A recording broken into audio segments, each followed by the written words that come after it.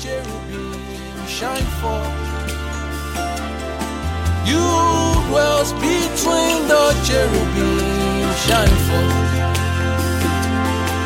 You dwells between the cherubim shine forth. You dwells between the cherubim shine forth. We honor you, our Father and our King. We come before you this morning again, so we've always done. We appear again in Zion. We stand again in Zion before you, our God, our King. And we hallow your name. We bless your name. We give you glory. We bring forth great sacrifice of praise this morning, singing praise, giving the fruit of our lips, bringing worship, all glory, all honor, all adoration to your name. Thank you, our Father. We give you praise this morning. We ask for your Spirit today to come and envelop this meeting. Come and take over this meeting. Let your Spirit come. Abanhata, Bevenhaskos, to Prine Eleventa, to Fiestu Odumbre de Vista Preheader, to Emre even open off the heaven, Vunentis, Aiten Amat, Prostiot. Even haste du altar, il altar, imen altar, isi altar, efnon site altar, elstion site altar, see the altar, venso to see the altar, eranosia light to see the altar, sight the altar, the altar, hold the altar, efden, ornes, see, priestis,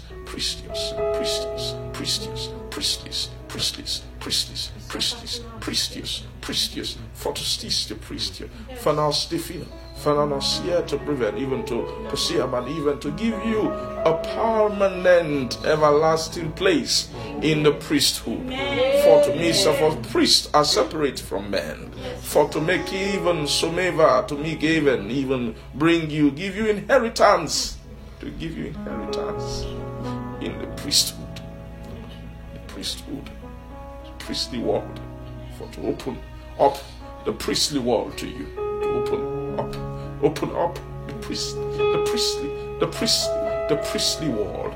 The priestly world will open for entrance, for even through much tribulation will you enter. Yes. Through much tribulation, through much tribulation. For seasons of tribulation will bring seasons of entrance. Times of tribulation is for to bring times of entrance. Or even open up the priestly world. This is for to open up the priestly world.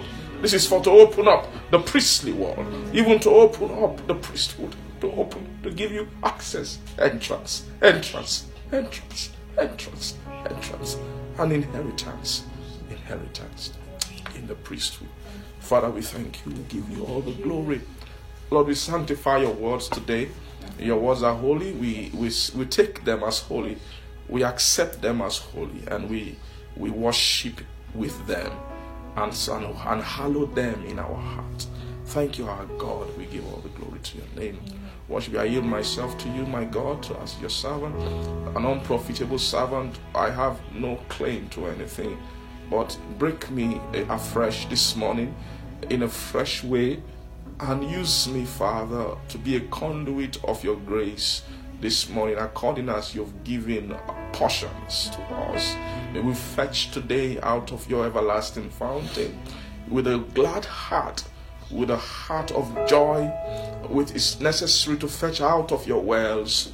Bless us this morning. I pray you will remove the spirit of heaviness today and replace with the spirit of joy and the spirit of gladness. With joy we will feast at your table to hear your words. Thank you, our Father. Father, I pray may this word today brings further separation, further distance from the earth, further ascension into heavens. Thank you, our God. I give you glory. I worship your holy name.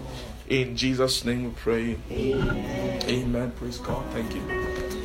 Mary Nancy, praise God. Amen. Just welcome somebody to God's presence. Thank you, Father.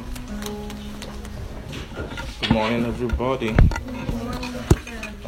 Blessed. Thank you for being here. I greet everyone online as well. Thank you for joining this morning. Praise God. Hallelujah. How are you? Nice to see you. Thank you so much for coming. You're blessed. Praise the Lord. Let's open our Bibles to Genesis chapter 1.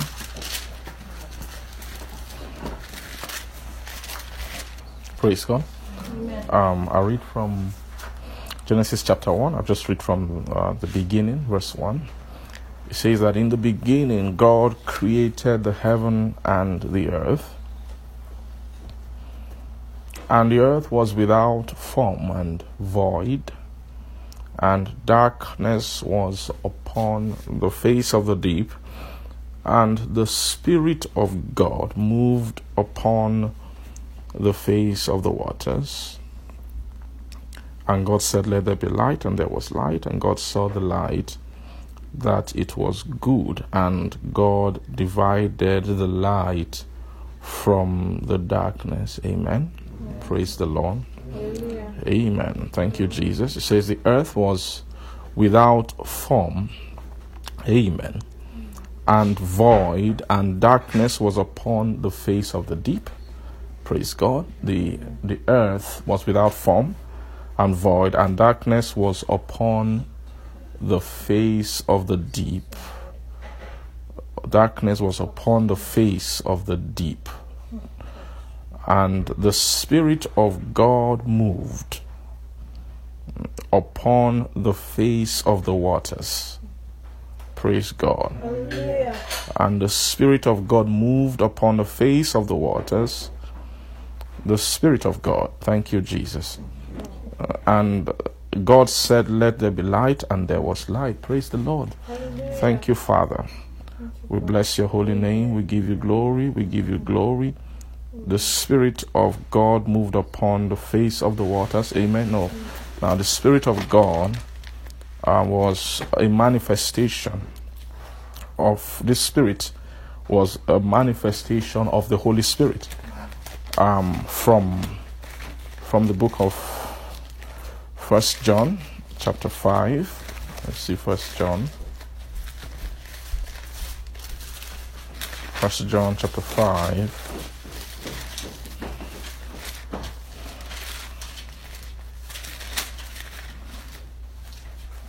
So let's say amen. Amen.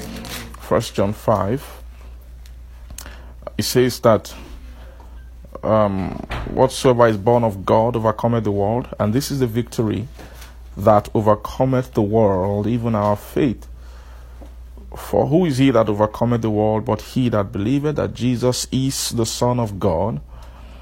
This is he that came by water and blood, even Jesus Christ, not by water only, but by water and blood. Praise God. And it is the Spirit that beareth witness, because the Spirit is truth.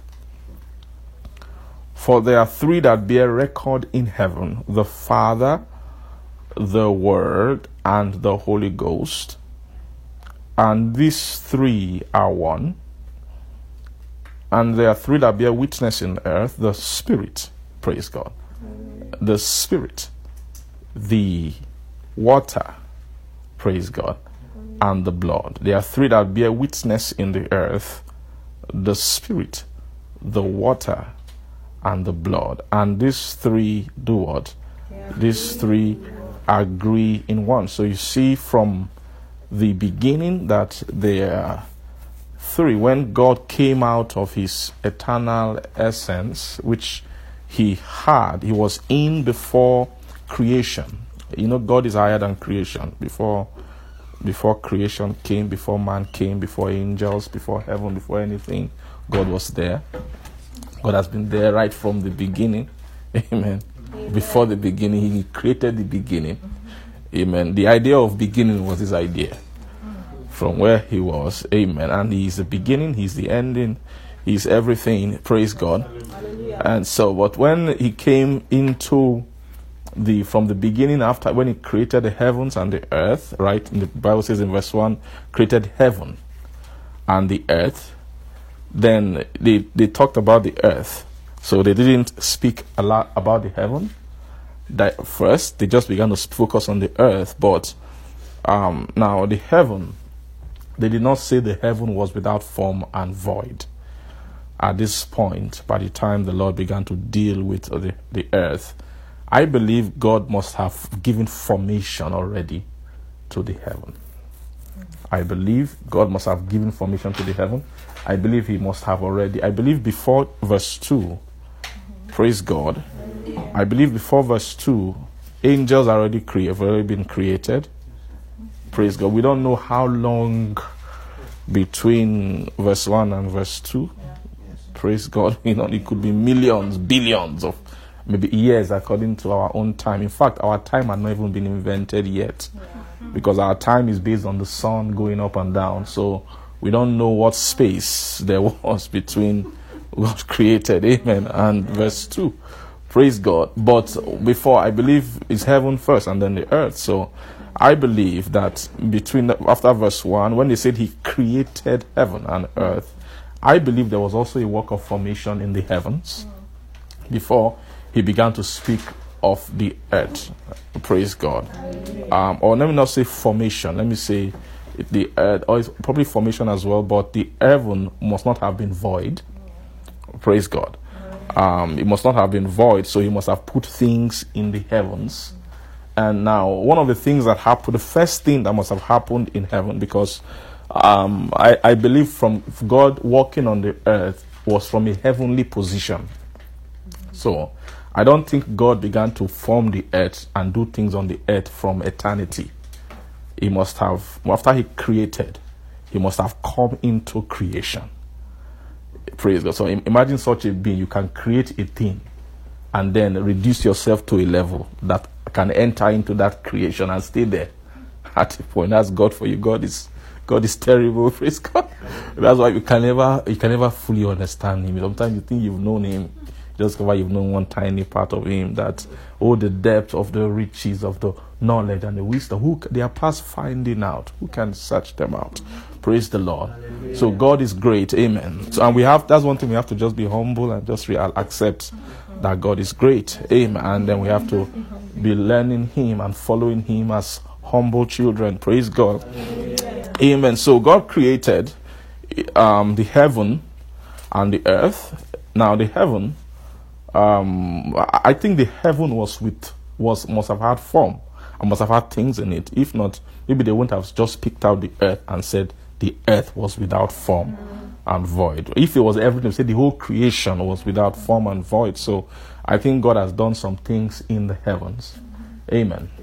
Now, I think the first thing maybe he did in the heaven was to then move his record into heaven.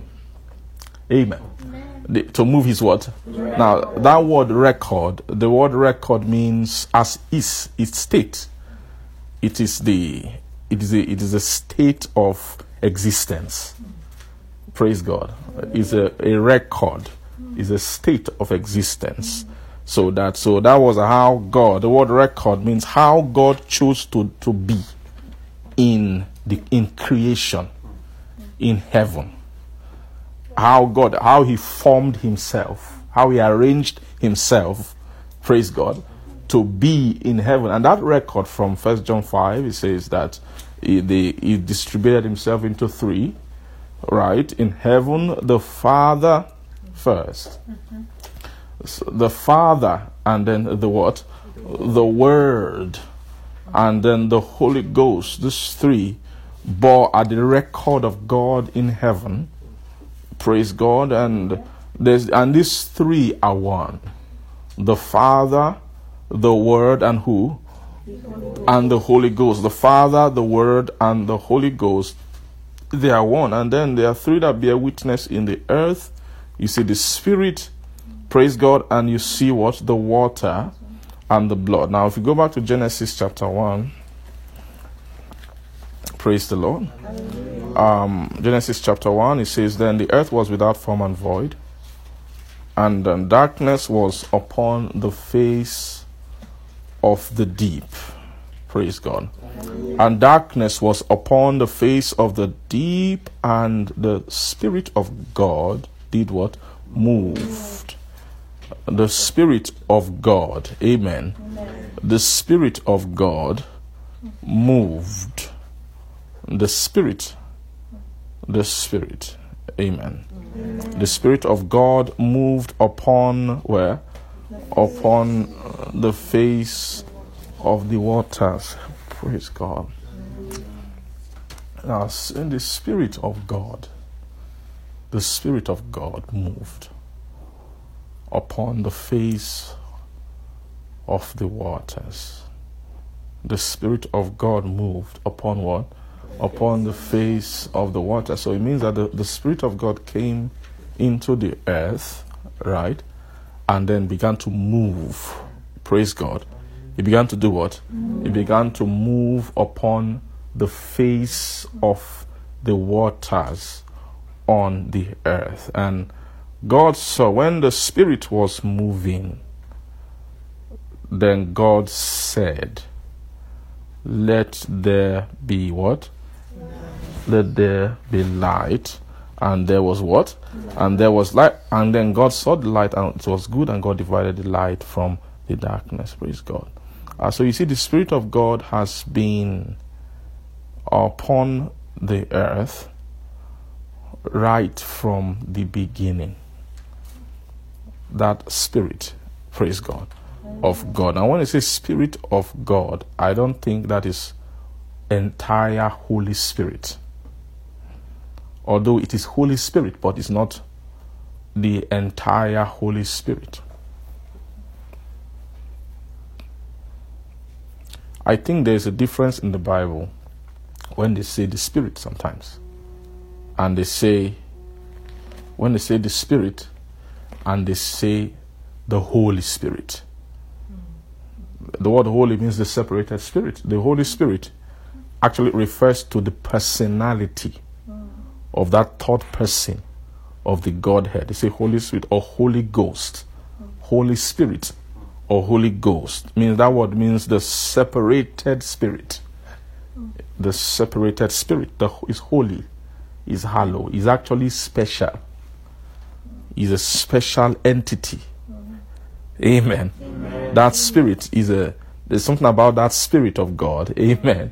Praise God. Amen. Is just separate. Amen. Is a separate spirit. Is a hallowed spirit. Is a Holy Spirit. Praise God. Is a person of God. Is a person. Amen. Now, when you now hear spirit, they'll say spirit. The Spirit. It's still capital letter S, means it's still God. But you will see that Spirit. Sometimes you can see Spirit of God. You see the Spirit of Christ. Amen. You see, praise God. The Spirit of God. You see the Spirit of the Father. Those are actually the Holy Spirit manifests in different capacities. Praise God. Hallelujah. To give. He gives to carry the essence of all the beings of the Godhead. Praise God. You get what I'm saying? He's the one who that's why he's called the Spirit. Praise God. He's the Holy Spirit. Amen. Now, to me, I believe holy, that word holy means is talking about absolute holiness. Absolute holiness is separation from creation.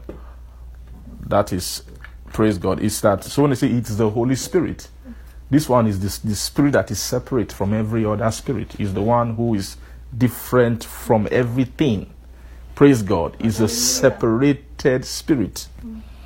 So the Holy Spirit is the Spirit of God, of the God essence. Amen. Amen. What did I say? The Holy Spirit is the Spirit of God. Is the Spirit of the God essence. But first he dwells his first way, his primary, who he is primarily is a person.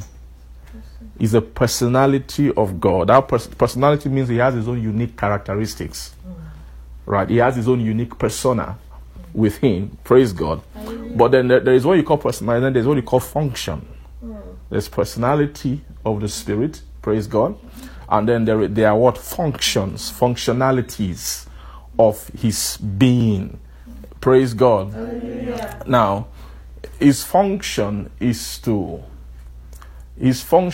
carry God, the persons of God, to carry them. Are you seeing what I'm saying? He's the one who carries them. He's the one who drives them. Praise God. He's the one who moves them. Their spirit, the Holy Spirit, is the one that they use to exist in creation.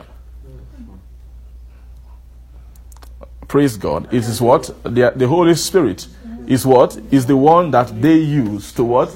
To exist in creation. So you can't have the being of God in creation, even outside creation. You can't have the being of God without is the what? Spirit of God. So when they say Spirit of God, in Genesis chapter 1, the guys who translated it here, they didn't use capital S. Praise God. They used small letter S. Praise God. They didn't what? They didn't use capital S. They used what? They used small letter S. Now this doesn't mean that this Spirit now is not like Holy Spirit. That's not what it means. Well, maybe the way they saw it is that this Spirit here, praise God. What do you say? I don't know. Okay, mine is small. These translations are different. Some use small. Okay, so some use small, some use capital. That means there's something in the meaning, interpretation there that they are not too sure. What? Praise God. When they say the Spirit of God, so are they just talking about God's nature, God's character, or are they talking about actually the person of the Spirit? Amen. But actually, it's a bit of both. Because, this will tell that there's a separation between the person of the Spirit and then that person's function in bringing into manifestation the persons of God. Are you seeing that? So here they are speaking about the Spirit's, Holy Spirit's function. Amen. In bringing God's essence. Are you seeing? Now they say God. Now they didn't say Spirit of the Father. They didn't say Spirit of the Lord. They say there's what they call Spirit of the Lord as well. Amen. But this one says Spirit of God. So what I believe this Spirit of God is the one who carries the being and the expression and the demonstration of God Himself. Praise God. Praise God.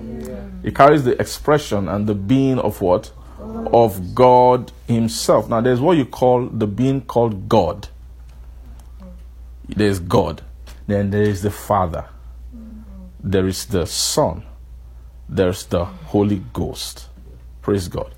Now the Father is God. The Son is what? Is God. The Spirit is also what? Is also God. Amen. But now they're in operation. The Father, praise God. Amen. The Father can operate in His person as the Father. Each of them, all of them, they can operate in their person as the Father. And each of them can operate as God. Praise God. Are you hearing what I'm saying? Each of them can operate as what? The person, their own person, their unique personality. Are you seeing what I'm saying? And then each of them can operate as what? As God. And then when they are in the operation as God, they are not operating individually as God. They are operating as one. That is that 1 John chapter 5. That these three are one. Praise God. Are you get what I'm saying? So someone you cannot be dealing with the Father. I say this is just a dealing with the Father, and that dealing of God, which you need to have, is a higher dealing than the dealing with the Father. Are you seeing that? But that Father is God. Are you seeing that? But what the Father has been, what he has been as a person, is actually framed to deliver, to minister, to be, is particular dimension of the things that God wants to administer to creation. Praise God. Are you getting that? The particular what? Dimension of the things which what? To creation. Amen. And so for each of those things, they actually need a manifestation of the Spirit. Right? It's almost the Spirit has to behave a certain way, has to come into a certain formation to administer the Father, or to administer the Word, or then the Spirit. There's a pure administration of the Holy Spirit. Amen. Do you get what I'm saying? There's a what? Pure administration of the Holy Spirit. His person. Just that's that third person. That one is where he's not bringing he's not operating or functioning or carrying the essence of any of those other beings, but he as a person, just coming, just him, that being. I see that one, that third person as a person, he had not been on the earth since creation. Praise God. Whether he has not been what? He has not been on the earth. It took a lot to bring him to come. Praise God. What you've had since creation are Spirit of God, Spirit of the Lord. Even the Spirit of Christ was in operation. You see that from the book of from 1 Peter, right? Speaking about how the prophetic books came about. It was the Spirit of Christ who was in them, who was when they did prophesy, when they ministered those things, and are now reported to us by who? Holy Ghost. Let's receive that 1 Peter chapter 1.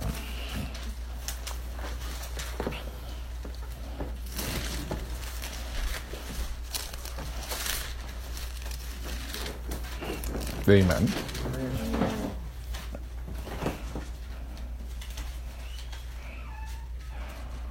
Praise God. 1 Peter chapter 1 verse 11 says, searching what manner of time the Spirit of Christ which was in them did signify, when it testified beforehand the sufferings of Christ and the glory that should follow. So are you saying this thing? It was a spirit that was testifying of these things. What spirit? So it means it would take the Spirit of Christ to be able to testify of the sufferings of Christ and the glory that should follow. Praise God. Amen. So it means, so at this time, of course, Jesus Christ, when those prophetic words were being written, when the words were coming by the prophets, at this time, Jesus Christ personally coming to the earth, where he was some hundreds of years in the future. So the time when there's actually a manifestation of that second being, that Jesus Christ, who will inherit the essence of the second being in the Trinity, which is the Logos. Praise God. Amen. But all the way before, his Spirit was already on the earth, which is operation of the Holy Spirit, but in terms of operating that second being, a dimension of the second being of creation, which is called Christ. Praise God. Do you know that when you open the Logos, you see Christ there? That there is a portion of Logos called Christ. Amen. When you open, do you know when you open Logos, you see man there? There is Logos. Inside Logos, there is man, things. Man, I mean, you get what I'm saying? When you open Logos, you see heaven there. You see angels there. You see everything that was ever created inside the Logos. Praise. That means that they are code. They are the knowledge, the light that brought everything forth is inside the Logos. Praise God. Amen. So that inside of the Logos, that's where Christ came. It was Logos that they were teaching Jesus. After a while, he became Jesus of Nazareth. After a while, he became a prophet. You know, if you open Logos, you see Abraham, you see Isaac, you see Enoch, you see Abel, you see Adam, you see every being. Amen. Inside the Logos, you see every person. You see when you open the Logos, you begin to see archives of lives on the earth. You see Methuselah inside there. Praise God. Amen. You see Cyrus. You see Judas Iscariot. Amen. Praise God. How many of you are afraid of Logos? You should be afraid of the Logos. That's where. Amen. When you now open the Logos, you now look deeper. You now begin to see world to come. Amen. You begin to see what? You see world to come. You see new Jerusalem. You see new heaven. You see new earth. You see everything. You see the tree of life is inside the Logos. Amen. Inside Logos, you see all kinds of things. Praise God. So, the Holy Spirit at this time when the prophets were prophesying, the Spirit was the one who took anything called Christ inside the Logos. The Holy Spirit will, the Spirit, amen. The Spirit is like I think I mentioned before that the Spirit is a searcher. As I mentioned that the Bible says that. Praise God, it searcheth all things, even the deep things. Now, where the Spirit goes to search things from is the Logos. That's where, because he knows that the right thing, the information of all things are inside the Logos. So when it's time for a manifestation, he goes inside the Logos. And there's a way Spirit reads the Logos. He doesn't read the Logos like an illiterate. Amen. If you give a carnal man to go and read Logos now, business opportunity.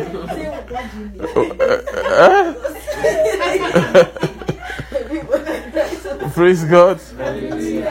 Amen. You see, so you need to take Spirit to read Logos and bring out suffering from Logos. If you send men there, go and read it, they will never bring out suffering. They won't even see suffering. They can't even believe that suffering can be inside the Logos.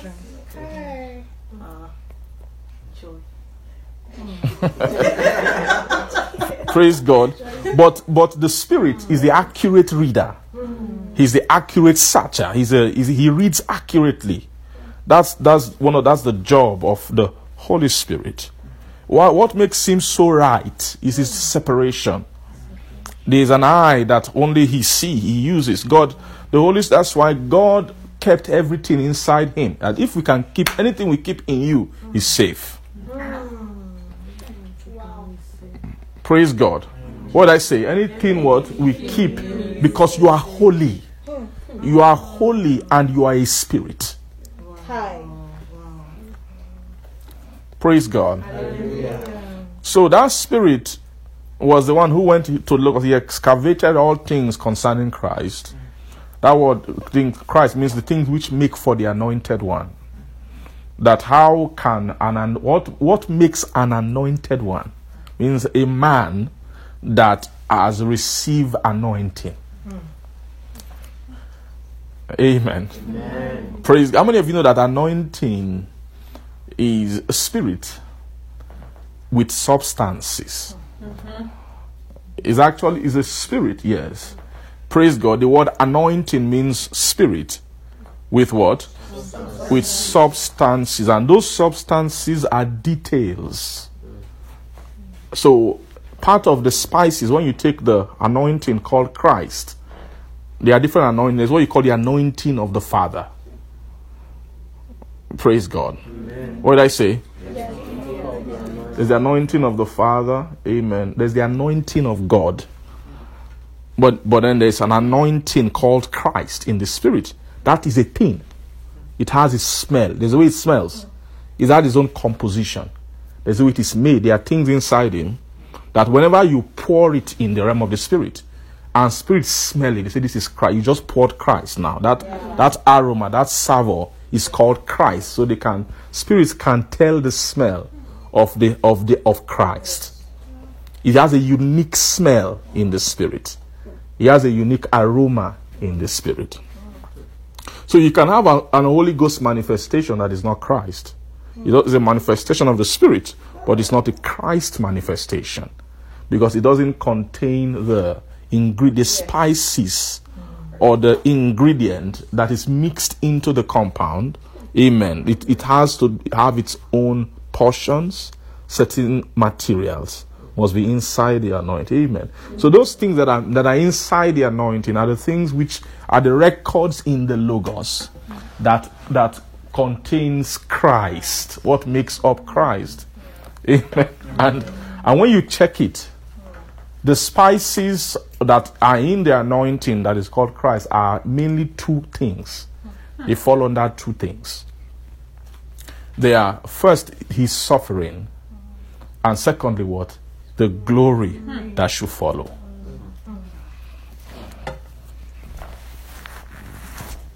Praise God. What did I call them? They are his suffering. Now, if you can learn those two things about Christ, you've learned everything about him. There are two things. So, those two things are the things you add to a man to make him glorious.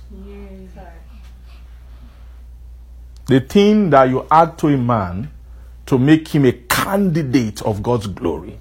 That's what Christ, because that's called Christ is what you take a man and then you put something on him. That thing you put on him is not just an addition. By the time you pour it on him, it changes him. Amen. Because we say what you are pouring has a vital ingredient. Is glory. You want to bring him to glory. But there's a part first called suffering. By the time he goes through that first course, he's no longer a man. He changes into another kind of man. The other kind of man he changes into is the man who they put glory on. Praise God. So Christ here. So when they say the Spirit of Christ, let's read this place again. Amen. It says, searching what or what manner of time the Spirit of Christ which was in them did signify when it testified beforehand the sufferings of Christ and what? And the glory that should follow. The sufferings of Christ and then what? And the glory that should follow. Praise God. So what makes up Christ are his suffering and his glory. His sufferings and his glory. Praise God. His suffering and what? His glory. Now, the Spirit of Christ is the Spirit that interprets what the suffering is and what the glory is. Now, without the Spirit, men will be confused. There's no way man can envision the sufferings of Christ.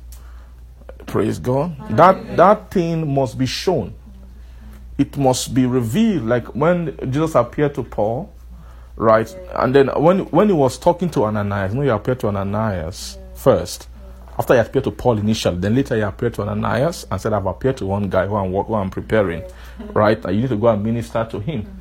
And he began to say, and one of the things he said to Ananias is that I will show him many things which he must suffer for my name's sake.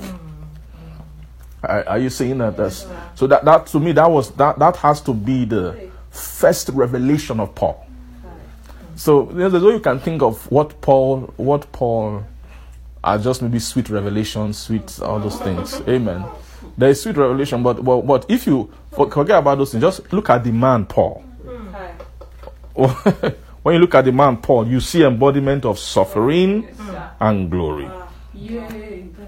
Now, any man who says that I am a Christ now, praise God. Hallelujah. You say, I am now a Christ. Praise God.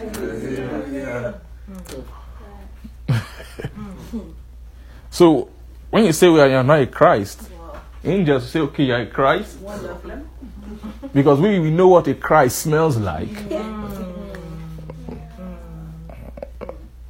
Amen.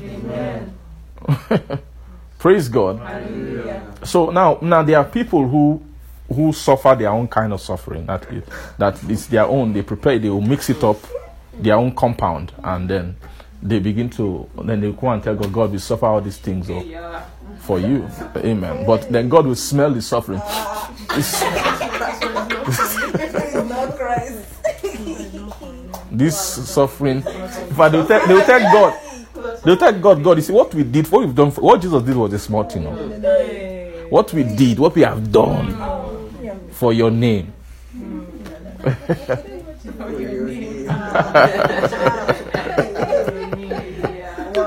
These ones are mighty works.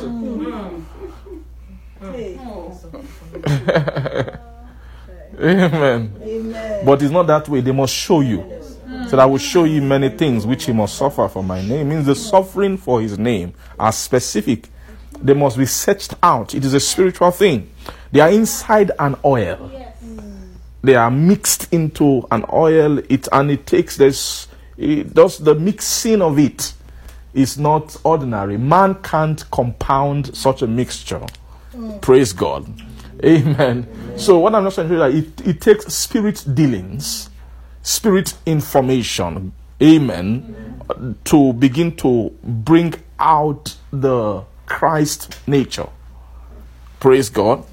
And so this spirit of Christ in those prophets beforehand they were able to cite just for the purpose of utterance, right? Those do two things: the the sufferings of Christ, and then what the glory that should follow. These things, amen. If you read the Bible, New Testament, where you will see that these are the two things that make up Christ.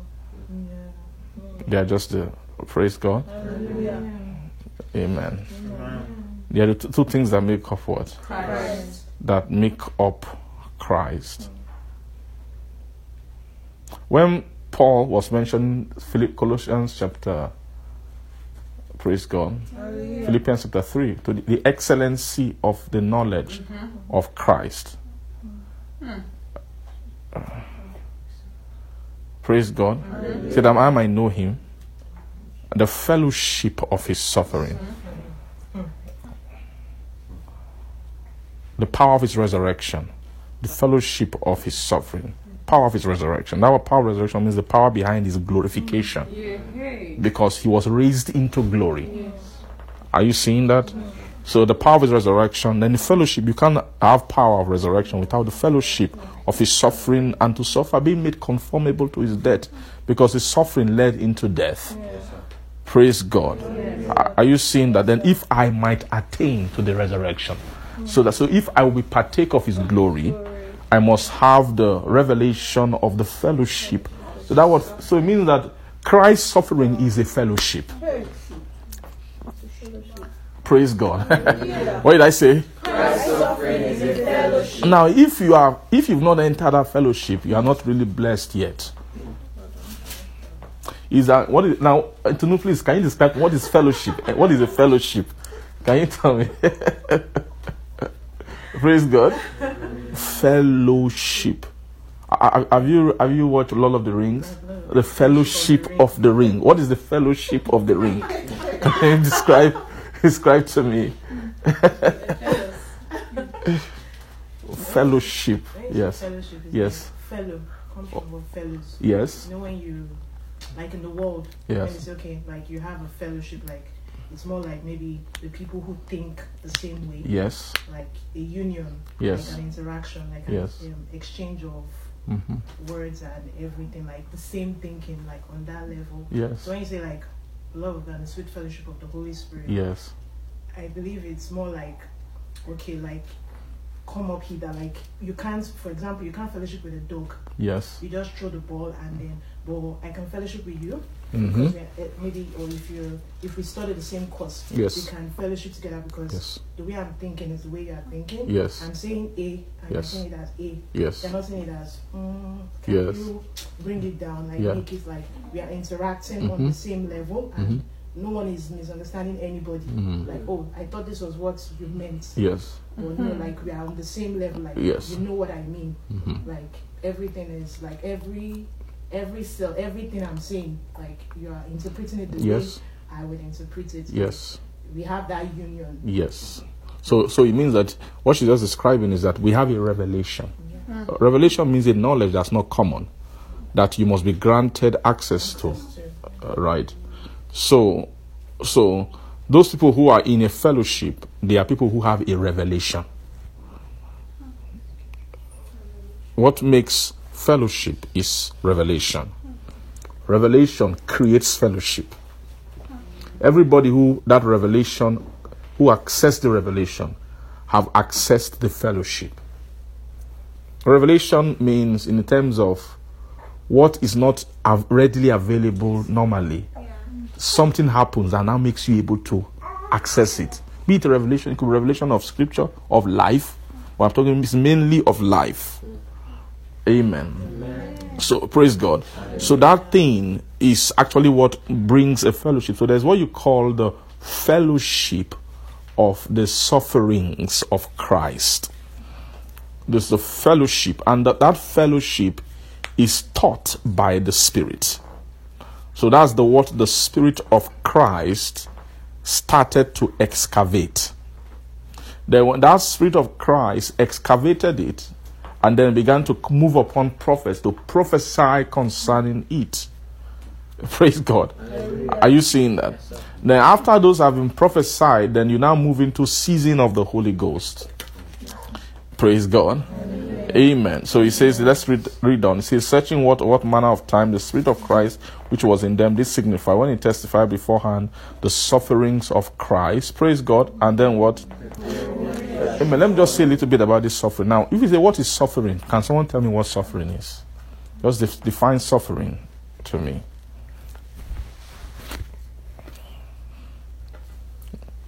Suffering, just tell me quickly. It's a simple English word, right? Just suffering, to suffer. Yes. Yeah. Yes. Okay. He says that. Sorry. Am I suffering? I think suffering is like, well, if you have to look at it okay. according to the scriptures. Yes. Yes. Suffering is like denying a course. Okay. Or not allowing a certain course of life to Yes. flow. Okay. Just like denying a certain nature. Okay. Denying. Okay. I love the word denying. Praise God. Amen. So suffering has to do with will. Right. So anything that is a suffering to you is something that you don't want, but is happening to you, and then you don't want it, but it's happening. Praise God. So when they say there is suffering in Christ, it means that in Christ there will be things you don't want that will happen to you. Praise God. It means there will be what? But those things are not just things that maybe you don't force yourself into. The moment you are the one who is doing it, it's no longer a suffering. So that's why you kind of say, I'm going to suffer. The moment you say, I'm going to suffer, and then you design the suffering, that makes it no longer what? It means you are not suffering. So this is what I want to get it. I want to make you understand that thing called suffering, when it's happening to you, it will be against your will. So I just want to introduce to you that it is not out of place for heaven to make you suffer. How many of us believe that? Are you going to say amen to that?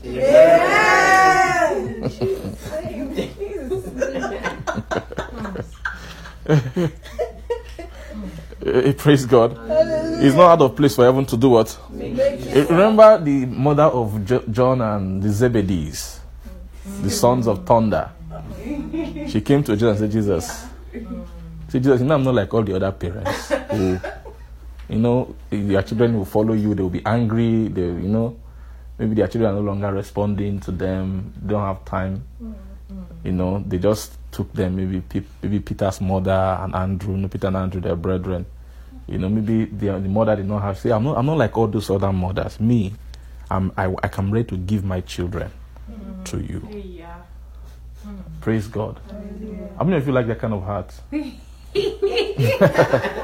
I said, Jesus, even I don't just want them to be disciples. I want them, when you are ascending to glory, I want 2 of them to be the people, one at your right hand, the other one at your left. They will be beside you. Jesus said, okay, no problem. He said, this thing you've asked is a difficult thing, but it's not for me, it's for my Father. But one thing I know about it, I can't tell you whether I will grant it or not, that's up to, but he said, there's one thing I know about it, that there is a cup which I am drinking. Praise God. He said what? There's a cup that I'm drinking, that these ones also, anybody who will be that close to me, because if they are that close, it means they will be partakers of my glory. So the cup which I am drinking, they must be ready to also partake of that cup. Thank you.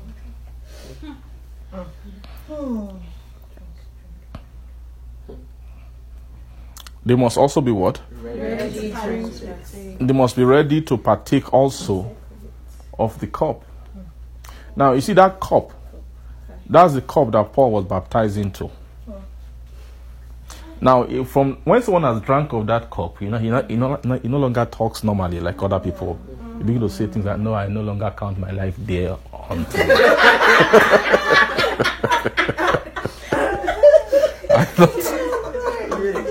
I don't count my life there. Wow.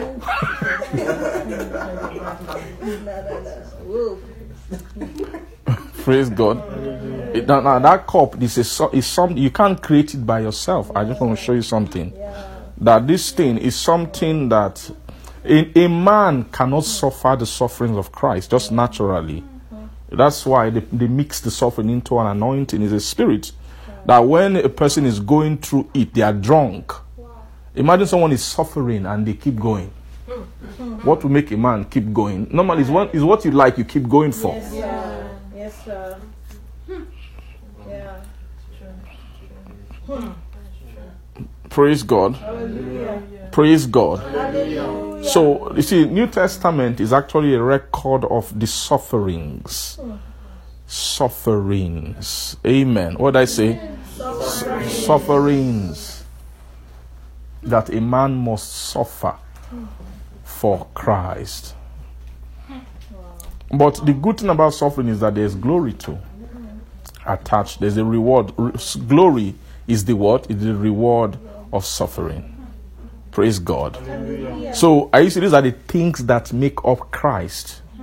So when you are teaching Christ, praise God, Hallelujah. men must suffer.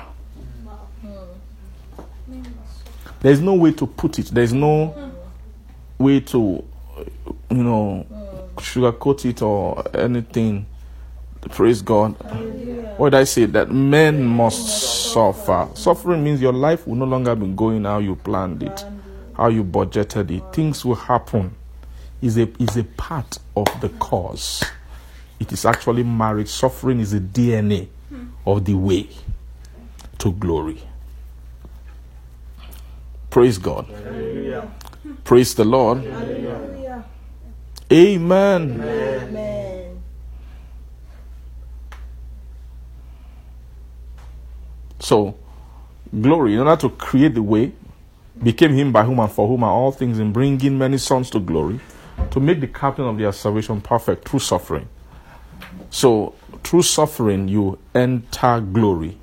Praise God. Hallelujah. So I said the two things that make up Christ, which the Spirit searches out, are the sufferings of Christ and what? And the glory. Do you remember what Jesus said to those two guys on the way to Emmaus? When he appeared to them, they were arguing about things that happened. So that was the day Jesus Christ resurrected. Praise God. And then when Jesus just came to them and was listening to them and said, "What are you talking about?" And they, "Haven't you heard of this prophet? He was a mighty prophet," and all that. And then, praise God, let's see. Is that praise God. Luke chapter 24. Praise God, let's see. Luke chapter 24, I'll read from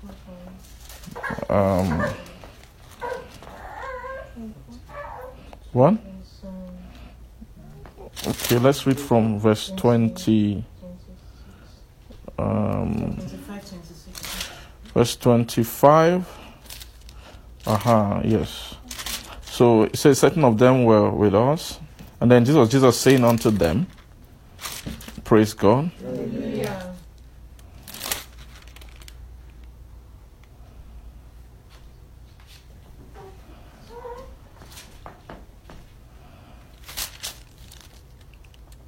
Praise God. Hallelujah. In verse 25, he said unto them, O fools and slow of heart to believe all that the prophets have spoken. So, to explaining what the prophet has spoken, he said, ought not Christ to have suffered these things, and to what? Enter into his glory. And then from verse 20, and then beginning at Moses and prophet, he expounded to them in all the scriptures things concerning himself. So you're seeing what the prophets spoke, that First Peter was speaking of, were the sufferings of Christ and the glory that should follow. And Jesus himself came and said it, that this is what the prophets have spoken. See, there's a colon after verse 25. That ought not Christ to have what? Suffered these things and have what? Entered into his glory. Praise God. So the Spirit, now let me tell you one thing. Jesus got filled with the Holy Ghost later, right? In Jordan, right? That's when he got filled with the Holy Ghost. But Jesus had the Spirit of Christ with him, instructing also. Praise God. And he had angelic help that was also instructing him. Praise God. So you see, the Holy Spirit is the one who is able to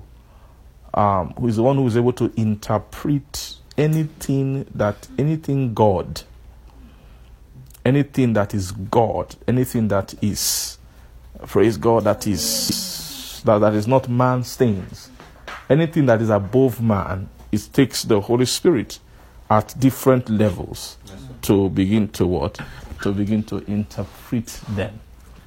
Amen. Now, God doesn't desire for now, you see, Holy Spirit, when he was the Spirit of Christ, for example, when he was here on the earth, maybe in the time of the prophets, bringing all the prophetic books, he couldn't make men live it, what was being prophesied at that time. Just the Spirit of Christ, amen. In that level of his manifestation, he couldn't make men live out those things or come into the experience of those things. In other words, no man could suffer the sufferings of Christ, even though they were prophesied about in the book. Because for somebody to be able to go through those things, amen, there has to be an inward operation, right, within the person that actually that takes the person through the process. Amen. That does what? That takes the person through the process of inheriting the natures of Christ. What did I say? There has to be what?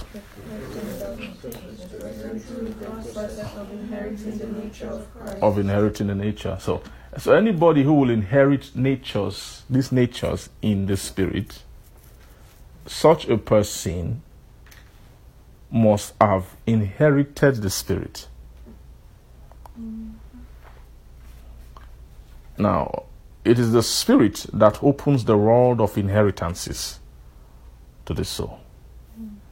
If a soul has not inherited the spirit, the soul will not inherit anything in God.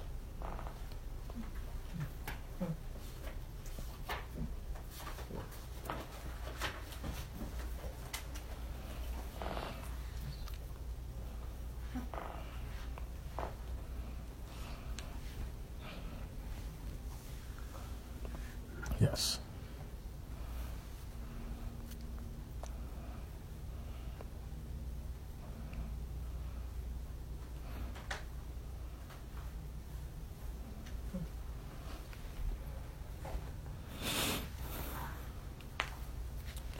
Praise God. Hallelujah. If a soul hasn't inherited the spirit, the soul cannot do what? Inherit anything in God. The soul cannot inherit anything in God.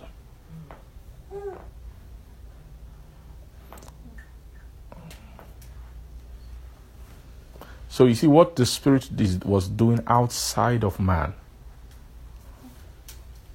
in bringing forth the scriptures, opening up the scriptures, or writing the scripture, authoring the scriptures through different men, different prophets, through the law and all that. So that operation of the unveiling of the essence of the beings of God, those things must now, or those unveilings now need to happen inside a man. It is when those unveilings are happening in a man, that is how men journey in God. Amen. Amen. That is how what? Men journey in God. That's how men journey in God.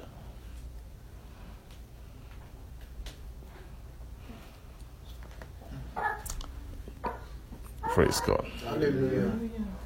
When Jesus, I was saying before how Jesus also wrote his epistle, right, which is the book of Revelation, right, which is a super epistle, all right. You know, the order of New Testament for Matthew is you have the synopsis, then you have the Acts. The synopsis is Acts, right? So when you say the Matthew, Mark, Luke, John, they call them the synoptic gospel. Another way you can put them, you can call them the Acts of Jesus, right? They're actually the Acts of Jesus. Praise God. Then Matthew, Mark, Luke, John, then you have the book of Acts, which are the Acts of the Apostles. Right? They are Acts and Gospel, they are the same kinds of book. Just showing record of what things they were doing. Right? So the Acts actually archive two things. What the things they did and began to teach. Yes.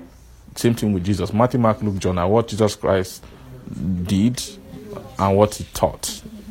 That was so the Acts, the synopsis of the Acts. Amen. Amen. So Matthew, Mark, Luke, John. Then you have, those are the Gospels of Jesus. And then you have the book of Acts. Amen. Amen. Which was the Acts of the Apostles. Then followed from Romans, praise God, to Jude, which has the epistles of the apostles. Then you have the last book, which is Revelation, which is the epistle of Jesus. So the Acts and the epistles of the apostles are inside the Acts and the epistle of Jesus. So that epistle of Jesus in then when they started it, they said it's the revelation of Jesus Christ which God gave to him to show unto his servants things which must shortly come to pass. And then he sent it, he signified it by his angel unto his servant John, who bore record of what? The word of God and of the testimony of Jesus and of all the things which he saw. Praise God. Amen. Amen. Now, that book, inside the book of Revelation, inside the epistle of Jesus, praise God, he wrote letters to the churches. Am I correct? Yes, sir. Then, after writing letters to the churches, then to John, then John was granted access to heaven. Then in heaven, it opened up. He saw the heavens, saw the throne, saw beings and all that. Then they now showed him the right hand of him that sat on the throne. And now so at the right hand of him that sat on the throne, there is a book in that right hand. Praise God. And then that book is sealed with 7 seals. Praise God. Hallelujah. Are you seeing that? That book is what? Seals with 7 seals. So, and you see, inside that book of him that sat, that book is the actual revelation. That's the actual what? The actual. So there is what you call the physical book of Revelation from chapter 1 to the end. Now, inside Revelation, there is now the revelation in a book that began to open up from chapter 6. Praise God. That's when they began to open up the actual book now. Now, do you see all those things in the book? That's one of this great sight to understanding that epistle of Jesus is that all those, when they say things which must shortly come to pass, they are actually things which must shortly come to pass in men. In what? In men. Inside men. Things which must come to pass inside men. Praise God.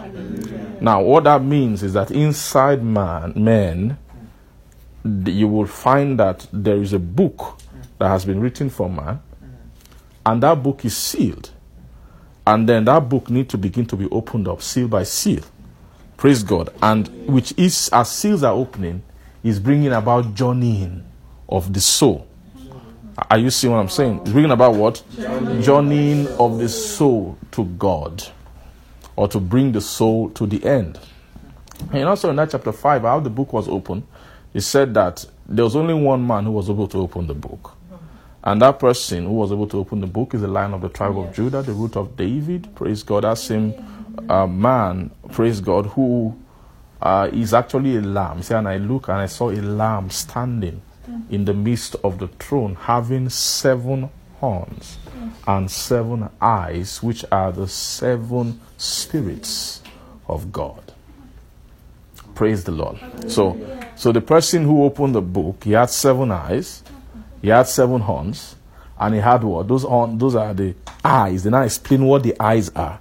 That the eyes are the 7 spirits of God. So those eyes, I'll tell you, the eyes, praise God, and the horns are what opened the book. Praise God. Or let me actually put it this way. The horns is actually what took the book. It's the eyes that opened it. Wow. Right? Because when the angels were worshiping, they began to sing and said, thank God, that they began to praise the Lord, praise God, that, amen. They said the Lion of the tribe of Judah, the root of David, has prevailed to take the book and to open the seals, to look thereon. Let's read. Let's see the words that they actually used in that place. Amen.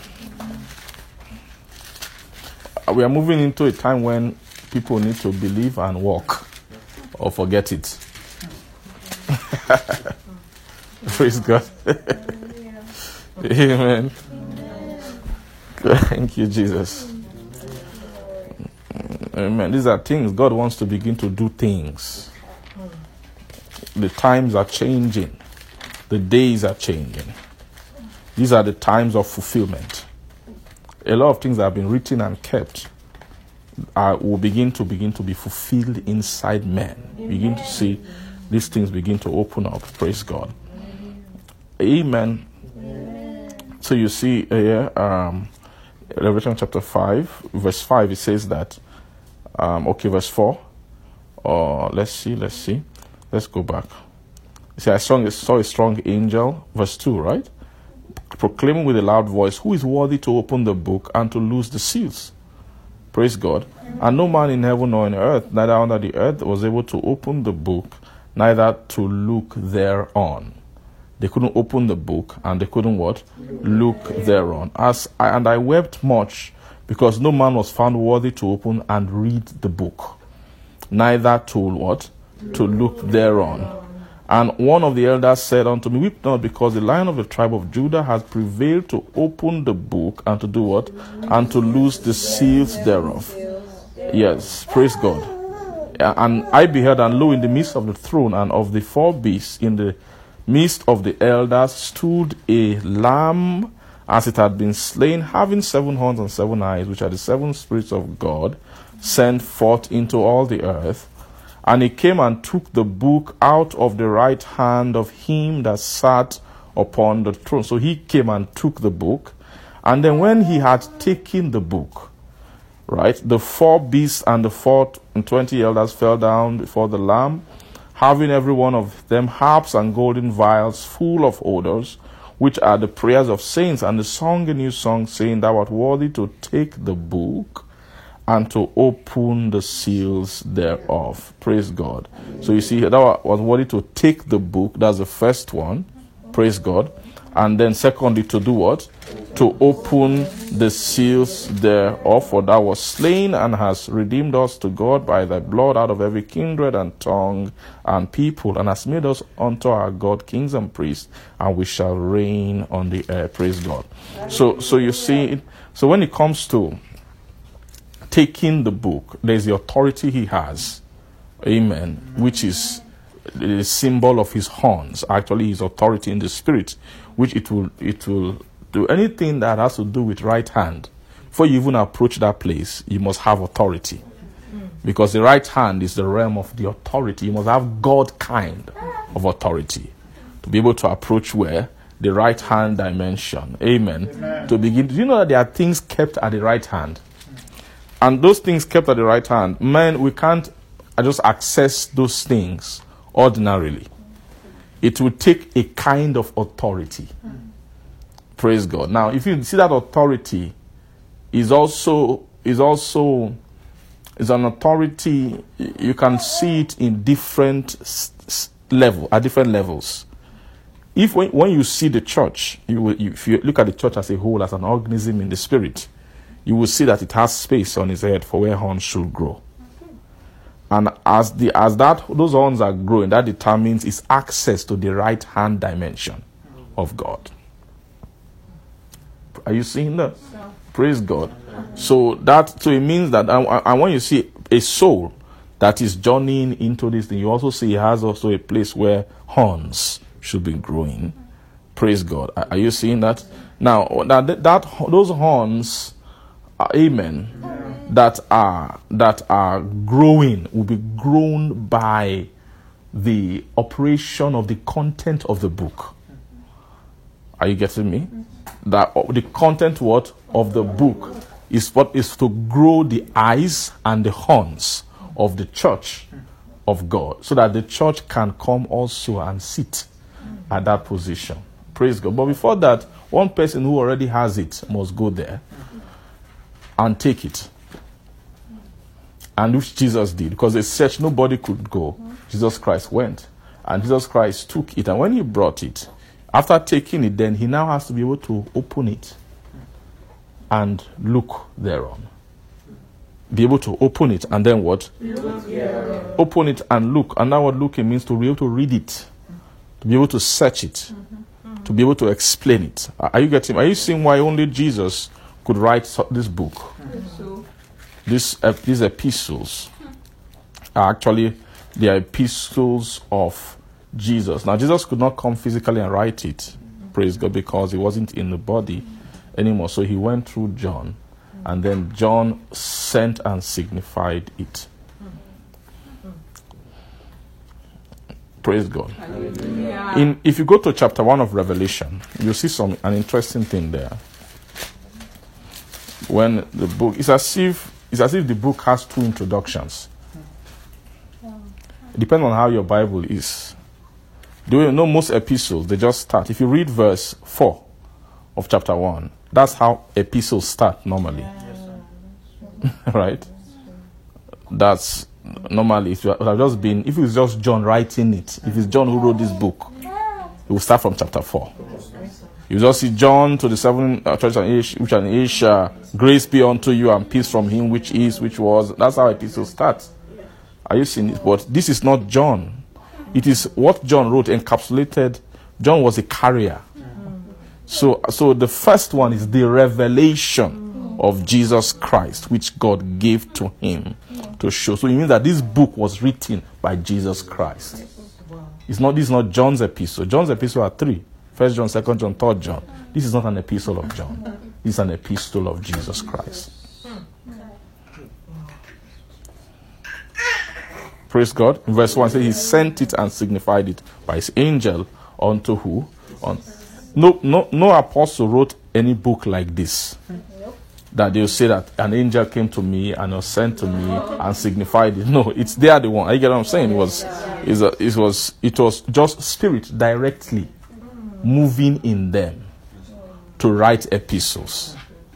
Are you get what I'm saying? So they were able to they were fetching from what has been written in them. Are you get what I'm saying? It's his knowledge that has stored up inside them. They knew it. They weren't like maybe in a trance or maybe something happened and they slept, and you won't say Paul say I was in the spirit and the last day I said, and then is writing. That's not. Paul was just writing from his conscious knowledge that has been stored inside him, was bringing forth counsel, writing things moved by the Holy Spirit out of the depths. Are you seeing that? But this one, John wasn't like that. John wrote 1 John, 2 John, 3 John in that way. But in this way, John was taking over. It wasn't John writing an epistle. It was another person who has something to say, who came by his angel to begin to write, to show John things. John literally saw what he should write. He showed him everything. Are you seeing that? And then when they showed him, praise God.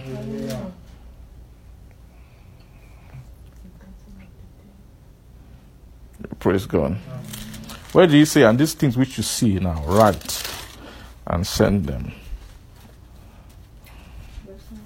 Verse what? Okay, praise God. So this was the angel speaking through Jesus. Jesus' angel speaking, right? He introduced himself. He said, I am he that liveth, right? And was dead, and behold, I am alive evermore. Amen. And have the keys of hell, and what? And death. And never says, write the things which thou hast seen, and the things which are, and the things which shall be what? Hereafter. Praise God. So you see, he told him to write what he's seen. Jesus was showing him what things. Are you seeing it now? So what things are those which he wrote? There are things which should happen in men. Are you seeing that? Praise God. Now, what are those things? It's actually the things of the book. The things of the seals. So the sight, okay? The eyes that Jesus had. He has horns which took the book. Then he has his eyes. The eyes, praise God, are to see two things. The eyes are to see the seals and to see the book.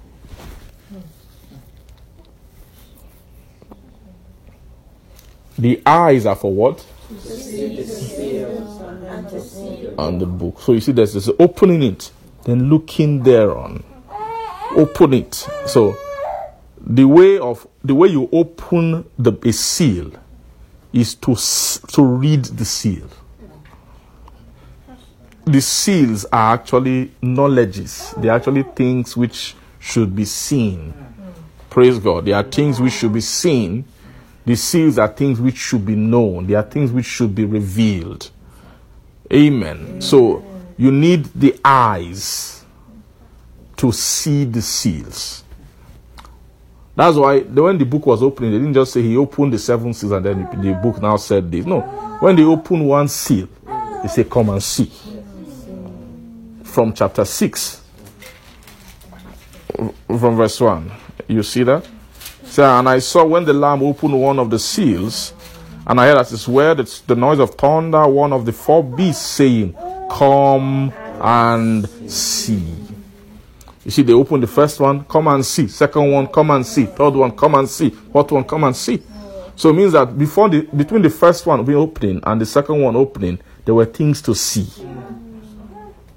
So that word come and see is actually sight. Come and see what this seal is. The seal must be demystified. The seal must be seen. Now, so you now discover that what Jesus Christ used to open the seals are the eyes which he has. Can you tell me what are those eyes? They are the 7 spirits of God. They are the 7 words. They are the 7 spirits of God. The 7 spirits of God. Amen. Amen. Praise the Lord. Hallelujah. Thank you, Jesus. Now, so are you seeing how what opens up seal and book? See now, if you ask me what is seal and book? Seal and book means life.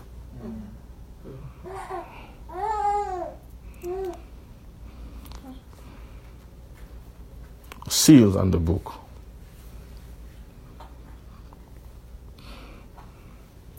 Seals and the book. Say seals and the book. Seals and the book. Amen. Amen. Now,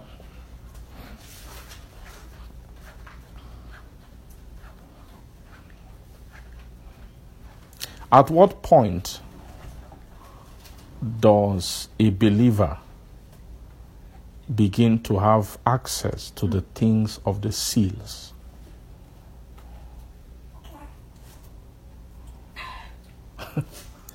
You did as if you're about to speak. Oh yeah.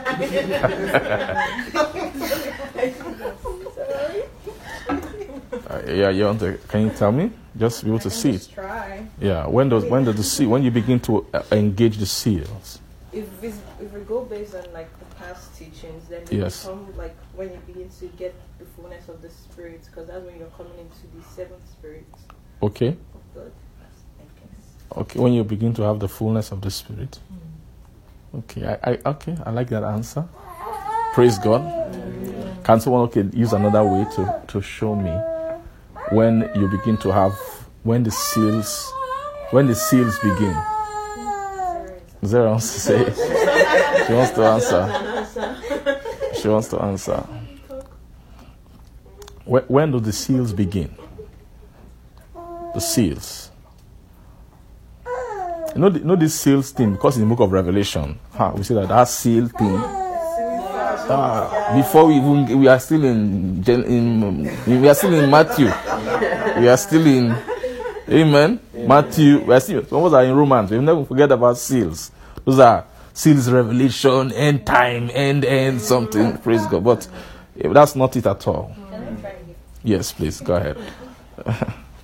So still on that same line. Yes. Where it's like, so when we're being filled by the Spirit, right? Yes. And then we start to like experience like the word of Christ. Yes. And so it starts to increase us in wisdom yes. according to the knowledge of Christ. Yes. So when that happens, that means our eyes are also being opened. Yes. And, like the eyes of our understanding are being enlightened. So when we start coming into that realm, where like revelation is now being birthed. Yes. From all the like knowledge and understanding and all of that on each other. Yes. So like that scripture that you said from Ephesians, that the eyes of understanding being enlightened. I give you the spirit of wisdom and revelation, yes, and knowledge of him, the eyes of your understanding being enlightened. So you mean that from Ephesians that the seals are already Paul's already speaking about the seals. as early as that time. Right. Are you seeing that? So the thing, it means that Paul ministered things that are inside the revelation of Jesus. Wow. Wow. Now Paul, it has to be. It's not possible that Paul ministers something entirely different. Then Jesus now come and say something entirely different. No. All the revelations of Paul, John, all Peter, they are all inside Jesus' revelation. That's why you call the book of Revelation a super epistle. It's the epistle of all the other epistles. In fact, it's the epistle of the whole Bible.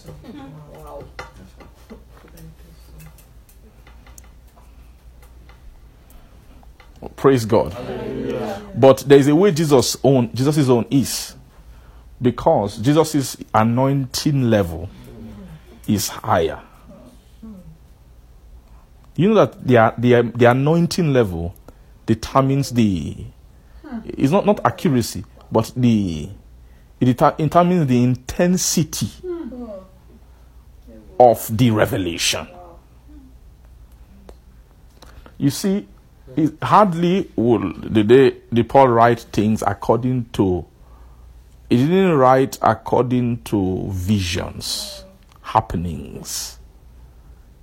You get what I'm saying? He didn't write like that. But Jesus' own was different. Praise God. Yeah. Jesus' own doesn't sound like doctrine. It sounds like story. Yeah. It sounds like film, movie. Are you seeing? Now, why is it? Why could Jesus create movie out of his revelation? His anointing. Is how anointed he is.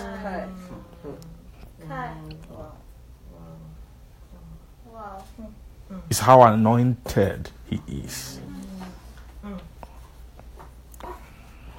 Now, we need this revelation. We need this kind of sight.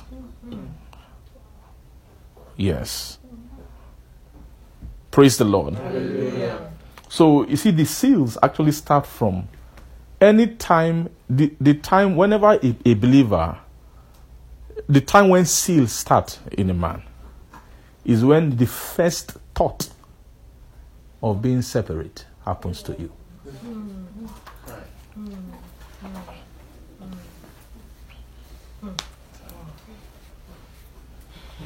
The first thought of separation. When your first thought of being separate happens, that is a flavor. It's from the seals. Yes. It's from the seals.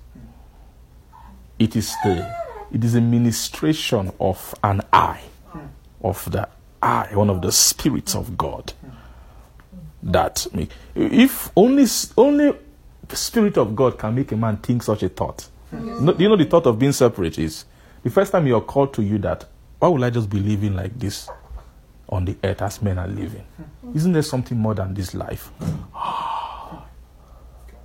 That is a thought. That's a thought from a different realm. It's a foreign thought. Something brought such a thought. It's a spirit. Praise God. Amen. Now you see, such thought is what Jesus died for. For such thinking to occur to a man that's what Jesus died. All men's resolution of thought always ended somewhere. Before Jesus' life began to testify, all of man's thought ended somewhere. They were just dropping at a level. Even when Jesus was about to ascend, then, just at that place, they still ask him, okay, will you at this time?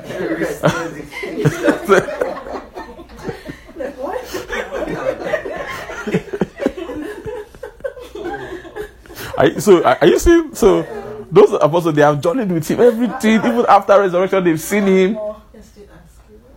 Now, after that time, by the time they ask that question, can you imagine this? Alright? Remember that resurrection morning, after preaching to those two guys, He went to them, all the disciples. He still opened their eyes from the law, the prophet. He has taught by revelation. He has taught 40 days. Only God knows how many times he was teaching. After everything, they say, okay, Lord, I have a question. Will you at this time now restore? It means that separation has not happened.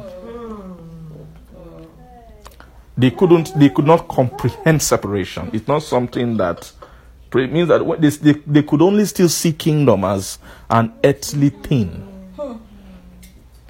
They could only, so the sign that someone has not begun to experience that ministry is when they are only their resolution of life, of thought, of things. And when something is happening, they only resolve it in an earthly way. In an with earthly consciousness, with a limited consciousness.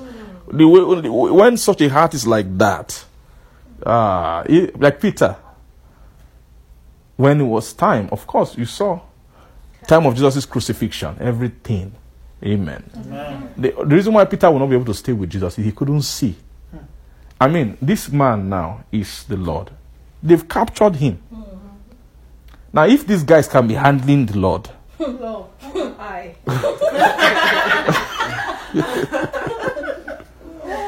imagine Peter just they are slapping Jesus. With each slap, his steps is slowing down. That if they catch me, what would they do to me? If praise God, you know that I tell you why? Because he didn't know much of what was in Jesus. What he was seeing was the body. If they can slap this body, amen. Are you getting what I'm saying? If they can beat this body, if they can slap this body, who am I? They will deal with me now. Praise God. They didn't have sense of heavenly, beyond the earth, eternal. Praise God. Anything beyond natural. We have natural programming, natural foresight, hope. You see, and the Jews, they all had a hope. They all envisioned one day when Caesar's rule will crumble. They will become a liberated people again. All of them would just, they would just gather in Jerusalem. No more, they're not paying tax, anything. They just be around the temple, just with the book, with the ark, everything, just worshiping their God. Are you seeing that thing? That image is what they have. And to them, that is the holiest thing in life. If that thing can happen, let Israel come back again. Let worship in Jerusalem come back again on the earth. Let's begin to praise God. Are you seeing that thing? And it sounds like a holy aspiration. Are you seeing that? Now, that thing is a lock, is a cage for a soul. When you bring something, so anything you drop, you must reduce it. Anything you can't reduce into that framework, you will throw away. He has no value for it. Are you seeing that? Praise God. Hallelujah. Praise the Lord. Hallelujah. So are you seeing that the thought? What is thought of separation? I'll tell you, like I said before, I didn't mention it, that when you are born again, you come into a state called gathering. That's the first state, right? That was what Jacob prophesied towards Judah concerning. That, right, the scepter will not depart from Judah, nor a lawgiver from between his feet, until Shiloh come, that's the peacemaker. And unto him shall the gathering of the people be. So that word, the people, means Christians, people who are born again. Once you become born again, you become a people. You are born again into gathering of the people. That's what the church is. Praise God. Now, you see, that way that gathering of the people is, there's normal life, natural life going on. Praise God. Amen. You see, the gathering is what the disciples learned from Jesus. So at the point where they asked him, when we will restore the kingdom, they were already a gathered people. Jesus spent 3.5 years gathering them, teaching them the way of gathering. That's why when Jesus passed, when he passed into heaven, and the church started, they had that knowledge of gathering with them. That's how the church started. Are you seeing that? But then the next level of church, it took a lot to break them into it. God has to go and bring Paul. So the first preacher of separation was Paul. Separation is the first message of Christ. Separation is the first righteousness. Anybody who has never had a thought of separation, you can be a Christian for 50 years, 100 years. You can be a Christian for decades. If you've never had a thought of separation, you have never done righteousness. The first righteousness is separation. Separation means thought of living a life that is anchored not on the powers of the present. Are you seeing that? If you can envision Israel gathered, separation is the first time a man would turn toward the tabernacle and say, what is in that place? There's another life far away in that place. How can I? That life seems holier than the life which we are living. Are you trying to see what I'm saying? That thing. So that thing is actually an administration of sight. Amen. And it's a working of the Spirit. It's an eye of the Spirit that creates that consciousness inside a man.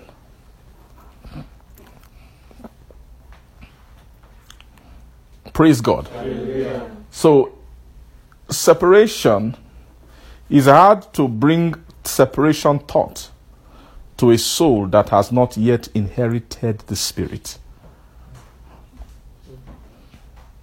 Because the Spirit, before the Spirit becomes eyes, praise God, hallelujah, there must be measure of inheritance of the Spirit in a man.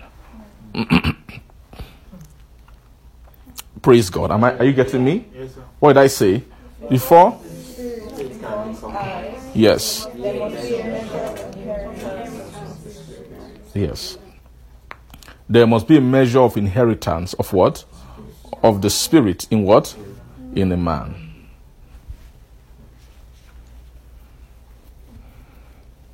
Inheritance of the Spirit. Say inheritance. Of the Spirit. So God will do everything. If God has a people who is prepared for inheritance, He will do everything that He can to make sure they inherit the Spirit. Because if they don't inherit the Spirit, there's nothing, you can't bring other inheritances. Because if they can't, because eyes will not open, right? Yeah. If eyes are not open, they can't see land of inheritance. What was Paul's prayer? He will grant unto you the spirit of wisdom and revelation in the knowledge of Him. The eyes of your understanding being enlightened, that you might know what is the hope of His calling, the riches of the glory of His inheritance in the saints, the exceeding greatness of His power to us. Amen. Are you seeing that? So to understand the riches of the glory of His inheritance in the saints, what happened? You must have eyes open. So the eyes of your understanding being enlightened, that you might know the hope of His calling, praise God, is a function of receiving the spirit of wisdom and what? And revelation in the what? In the knowledge of Him. And to get to that level, there must be an inheritance of the Spirit. Now when I say inheritance in the Spirit now, who am I speaking of? Who? Holy Ghost. Thank you. You must inherit the Holy Ghost. Now, inheriting the Holy Ghost, what is that?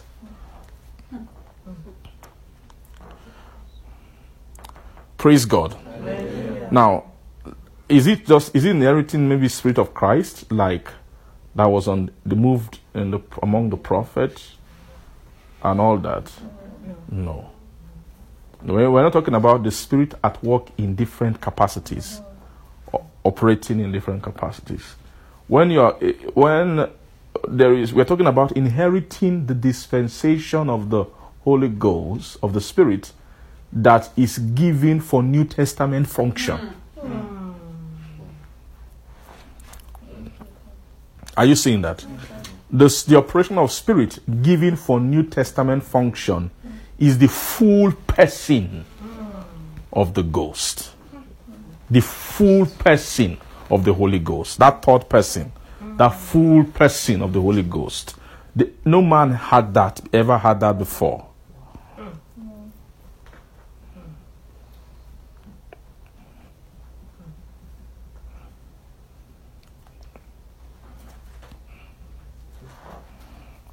The full person. Say person.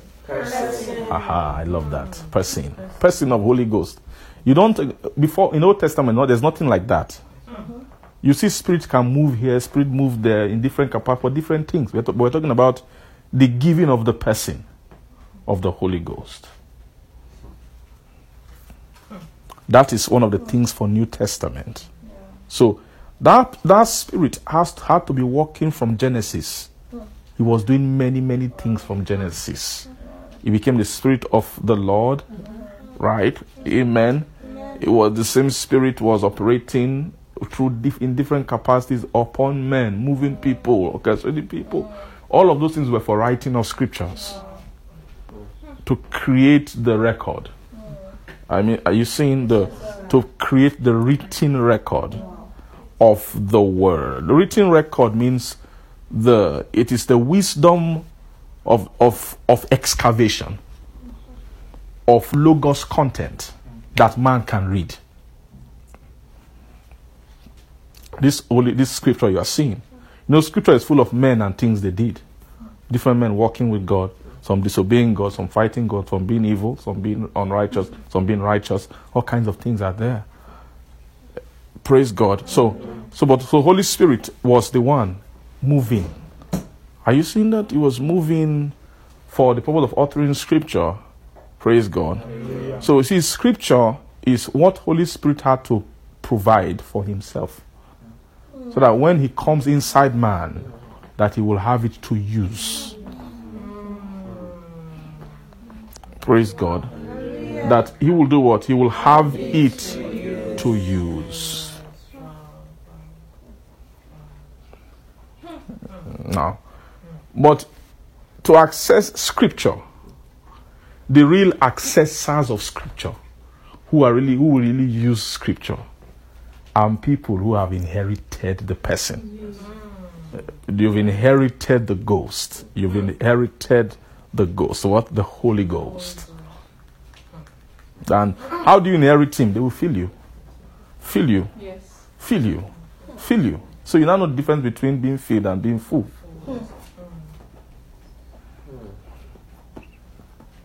A man who is full of the Holy Ghost has inherited him. A man who is just filled at a level has some measure, but he hasn't pushed. He has some measure of inheritance of the Spirit, but he hasn't come into the full functioning, the full person of the Ghost, of the Holy Ghost. Praise the Lord. Hallelujah. But when they begin to raise people who are Holy Ghost people, say Holy Ghost people. Holy Ghost people. Holy Ghost people begin to gain access to the seal and the book. They begin to do what? Gain access to the seal and the book. They begin to gain access. Nobody will excel in separation without fullness.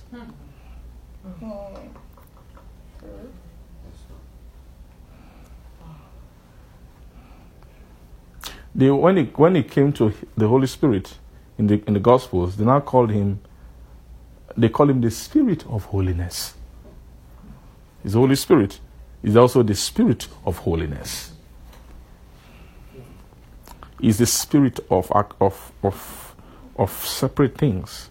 But the first level of holiness is separation before sanctification.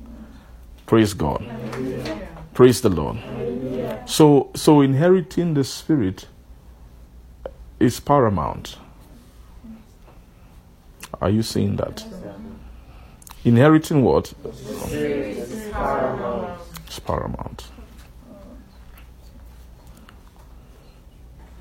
What initiates the opening of the seals of the book is the spirit of wisdom.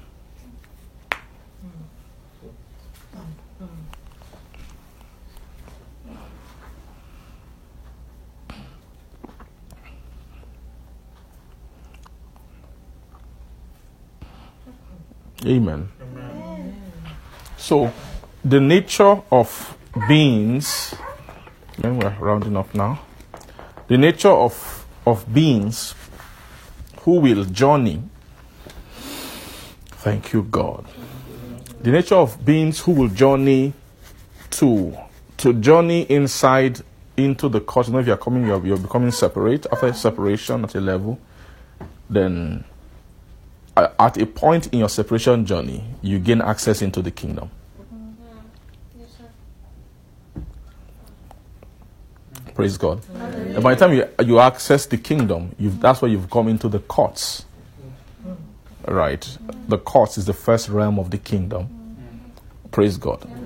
Now, journeying from the courts into sanctification, and then arriving, praise God, through when you're getting to the end of sanctification is when you have passed through the tabernacle of God. Amen. That tabernacle, the journey in the tabernacle is a spiritual journey. Praise God. Hallelujah. Now, I don't mean journeying in scriptures. When it comes to scripture, some of us have even sat down on the mercy seat. We have, amen. We are eating the golden manna. Praise God. You see, Aaron's rod that budded, we are holding it. We are using it to, praise God. It's our walking stick. Amen. When it comes to revelation, we've mercy seat, we've opened it, we've seen, we've taken the glory, we've understand. Praise God. So there's that. Now, we are going to talk about, like I said before, it's time for manifestation of these things. We're talking about how they move a soul. How does a soul move? How do you separate a soul? Amen. Then after a while, the soul will enter into the kingdom. Praise God. The soul will enter. So this soul is now in the kingdom. This soul is now a kingdom soul. Praise God. And after a while, that soul will also begin to journey. The soul will have to pass through the east gate. The east gate is the entrance. Praise God. Into the realms of sanctification. Those are spiritual realms. So, spiritual realm is the realms for spiritual soul. Amen. I hear what I'm saying. There's realm for what? Spiritual soul. It's realms for spiritual soul. It's realms for how a spiritual soul journeys in sanctification. Praise God. And it takes a lot of help.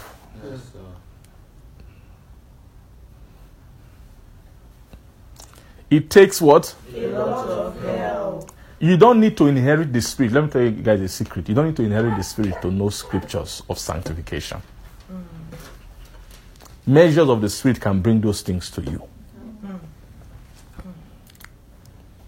But to move, to journey in sanctification means for them to now make your soul sanctified.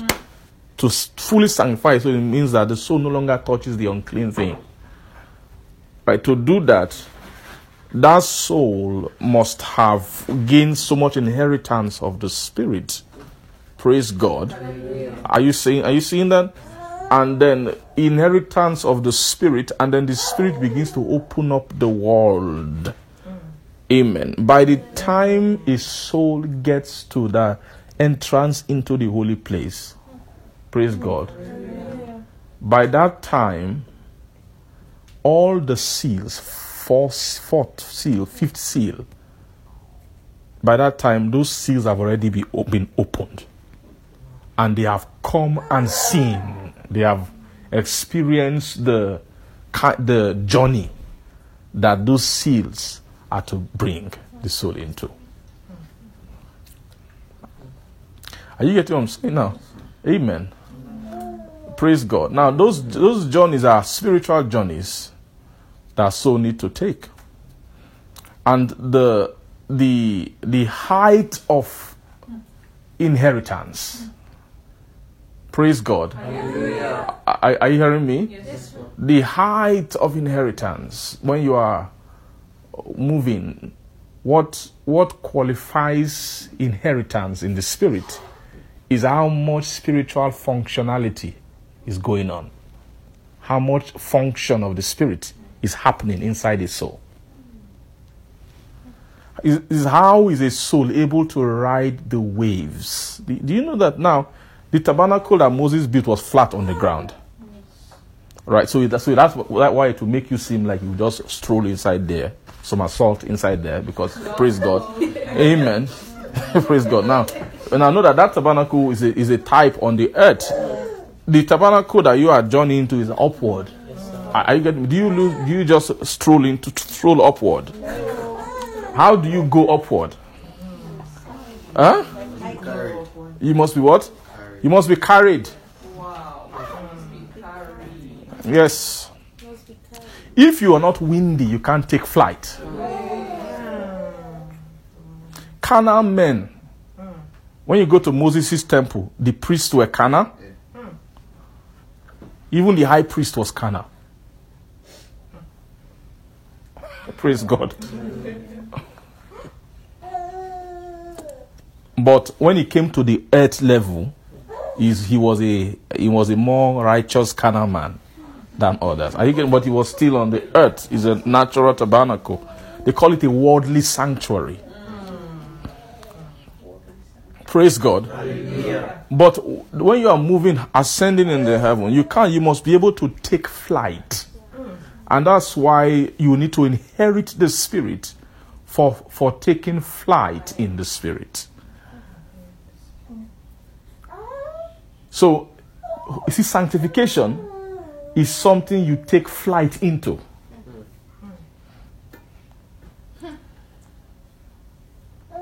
So if you are a soul that, some souls like the ground. Anything that's making their feet jump from the ground, they don't like it. They like stability. Yeah. Are you seeing that? So if a soul likes stability, you don't want to move from the ground, and you want to become holy, you will walk, and after a while, you will see yourself inside the holy place. But it's called that holy place, maybe it's the holy place of Aaron. Praise God, like Pharisees. It's the only place of Aaron. You did many righteousnesses, but you never left the ground. You will be entering into a worldly sanctuary, not the true tabernacle. The true tabernacle is a spiritual tabernacle. And you need inheritance of the spirit to take flight.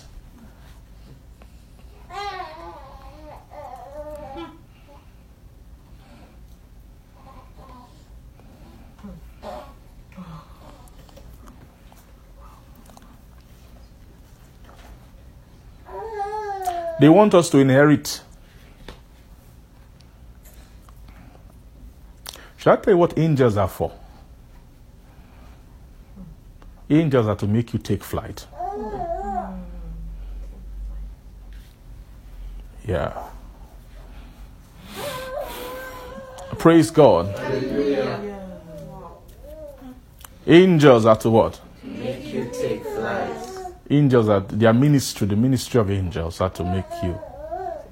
See, I did not minister in spirit. Who minister for them? Who shall be heirs of salvation? Those who are inheritors. They minister for them who shall be what? Inheritors. Inheritors of salvation. Praise God. Hallelujah.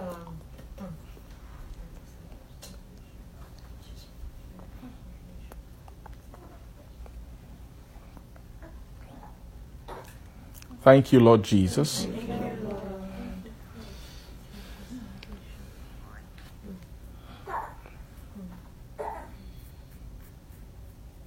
Amen. Amen.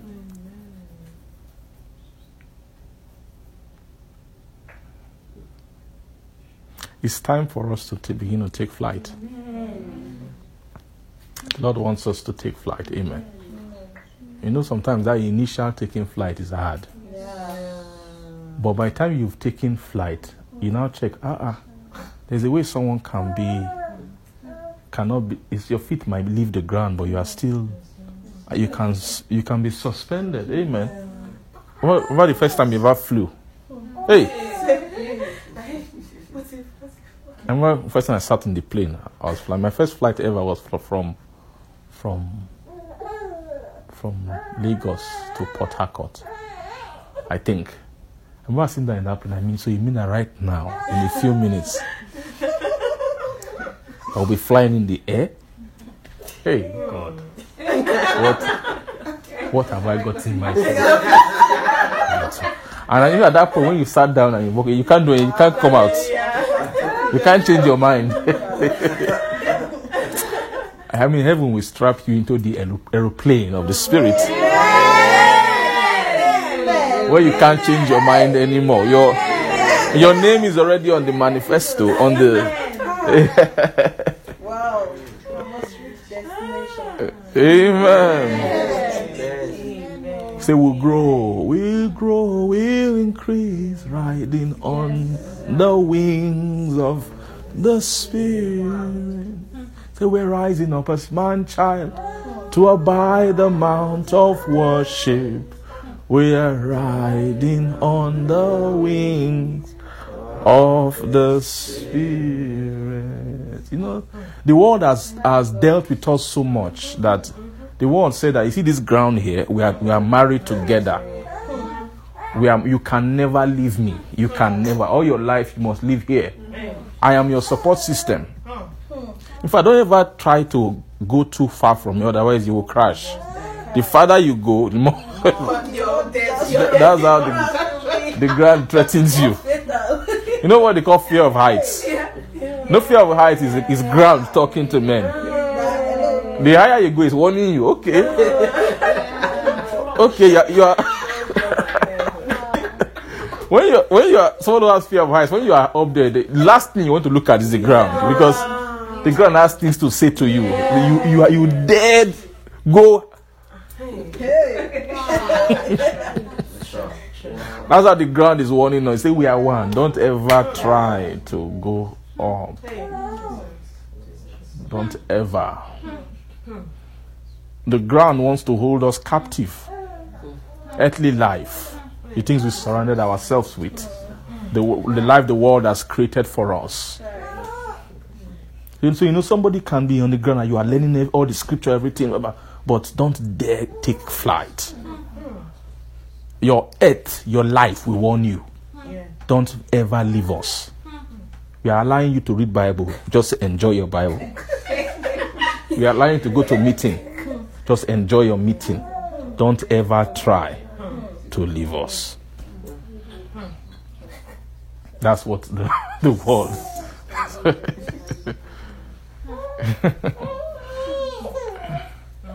Praise God. Hallelujah. But you see, our life is not here.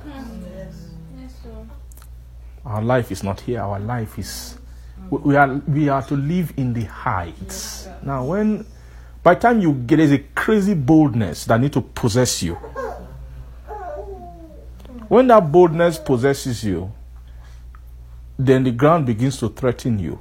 This threat will mean nothing to you anymore. You see, Paul will say, I count not my life dear unto me. Take anything you want from me. I don't care. My destiny is in the heights where Christ is seated. Therefore, your life is hid with Christ.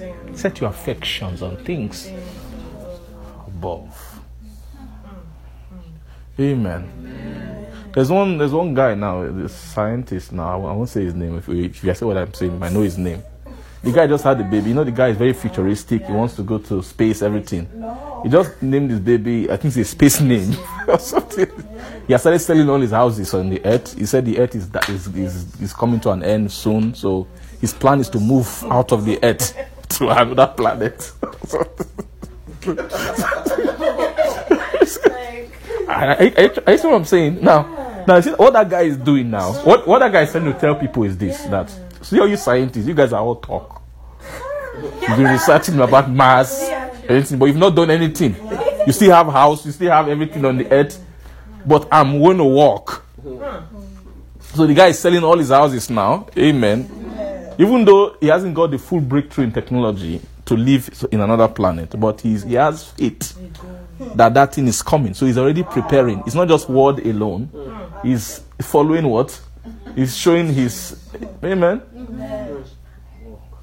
Walk. It's not a hearer only, but he's a doer of the work.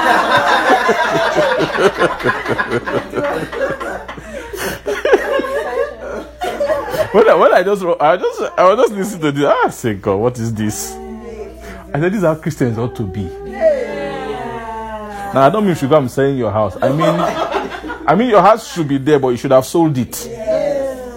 It's still there, living there, but it's no longer. You've lost ties to things, all kinds. Your family. Sorry to say, all the things that keep you, amen, here. Your career, your job, your fears, your cares, your social status, all your things that make you your enjoyment, your entertainment, your things that keep you grounded. If you want to inherit God, you have to sell them. You have to give them up. You have to give them up. So you have to give them up. What are you giving them up for? For life in the Spirit. Learn to live in the Spirit. Enjoy the Spirit. Inherit it. Inherit the Spirit. Learn to take flight. Become conversant with the air, with the wind. Amen. Amen. Praise God.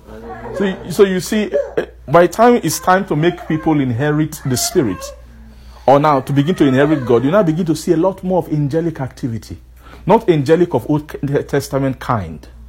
You know that Old Testament angelic was not ministering. It wasn't exposing. There was no angelic manifestation or appearance in the Old Testament that exposed angelic nature to men. No. It is angels coming to do things on the earth. Just doing things that men's kind of things. Doing things. Amen. Are you seeing? But see, all the things that angels did in the Old Testament are lower than them. They are lower. You say, let's say passing the Red Sea. That thing is nothing. But the ones that is a great thing to an angel. It's nothing to an angel. Amen. It's not even a cherub, although a cherub was with them. I don't believe it's a cherub himself that parted the Red Sea. It must have been one lower angel that touches natural things that will just go and part it. Are you getting what I'm saying? So the true ministry of angels only happens to those who are heirs of salvation. That's when that's when they truly become ministering spirits. No angel operated as a ministering spirit in the Old Testament. They were not ministering spirit. They were just doing things. But New Testament, because we are heirs of salvation, they have to now become ministering spirit to us. So you now see a lot of inheritance in New Testament must involve angelic. You see the angels begin to appear. Meetings, your house, amen, where you are, they move with the scriptures. Praise God. Are you seeing that? They do what? They move with the scriptures. I'll tell you why God allows angels to carry it. Praise God. Hallelujah. Because angels are the inhabitants of the heights of the present creation. If you can train a man to walk with an angel, that is the first breakthrough that you have into making that man spiritual in walking. Am I getting you? Am I saying something to you? Now, when you want to carry the man to is higher than angels. Yeah. Praise God. I don't know if I'm guessing across to you. I pray God will help me. Amen. Praise God. Amen. Now, let me give you an example. Jesus did not get filled with the Holy Ghost until he was like 30 or so. But Jesus was climbing. How was he climbing? I'll tell you, it was pure angelic ministry. But it wasn't, they weren't ministering to Jesus the way they were ministering in Moses' time. No. They were showing him spiritual nature. Praise God. Are you seeing that they were showing him what? Spiritual nature. Because those angels are spirit.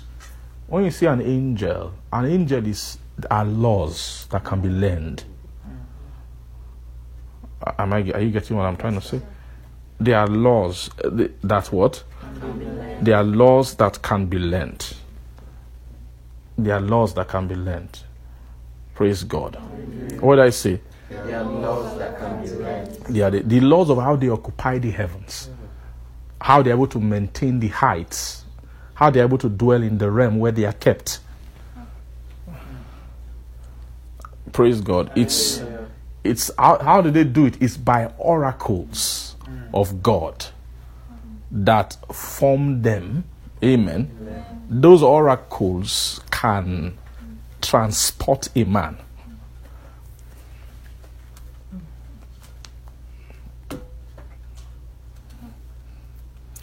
Praise God. What did I say? Those Oracles can transform. Those oracles can raise a man. They can raise a person. That's why the Lord uses angelic oracles. Amen. When I say oracle, I mean it's God's word of salvation, but spoken through angelic what? Angelic mouth.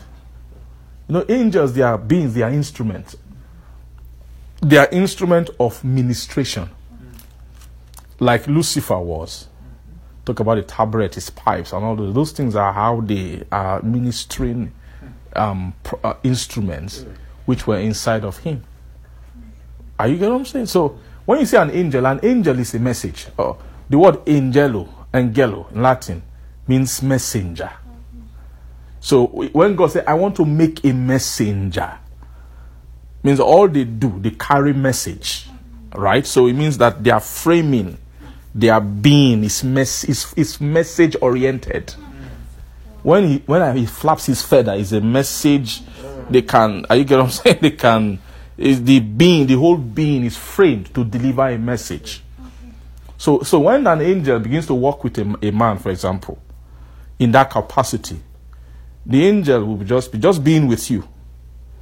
Message will be coming. If you are doing what he's saying, you will be climbing. You are doing what he's saying, you will be climbing. You will be climbing. Amen. Praise God. Are you hearing what I'm saying? If you are doing what he's saying, what will happen? You will be climbing. You will be climbing. Praise God. Hallelujah. Praise the Lord. Hallelujah. An angel can bring one allocation of a word for a season. And every meeting he will just be coming. As he's just there, you see, just him being there, messages will just be flying out.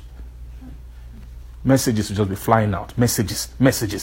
For the same thing, from this angle, from the other angle, they are using scriptures. Are you going to say? Amen. Just a visitation. They are designed to minister such things. Praise God. Hallelujah.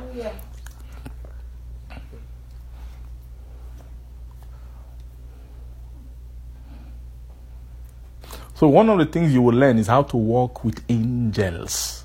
Can I take him prophesied it? He said that we will learn to partner, to join forces with the forces of heaven. That's one of the signs of the end time. The ability to join forces. What are the forces of heaven? They are angelic forces. Praise God. Who are angels? Angels are teachers. They are instructors. We know how to live on the earth. Who taught us? Demons taught us how to live on the earth. Right. Live here. Live earthly life. We need to now learn how people who live in the heavens, how do they live? And how do you live spiritually every day? There is an instruction for such living.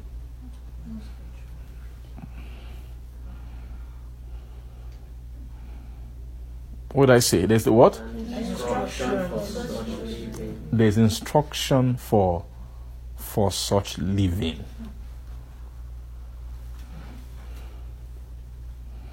Praise God. Hallelujah.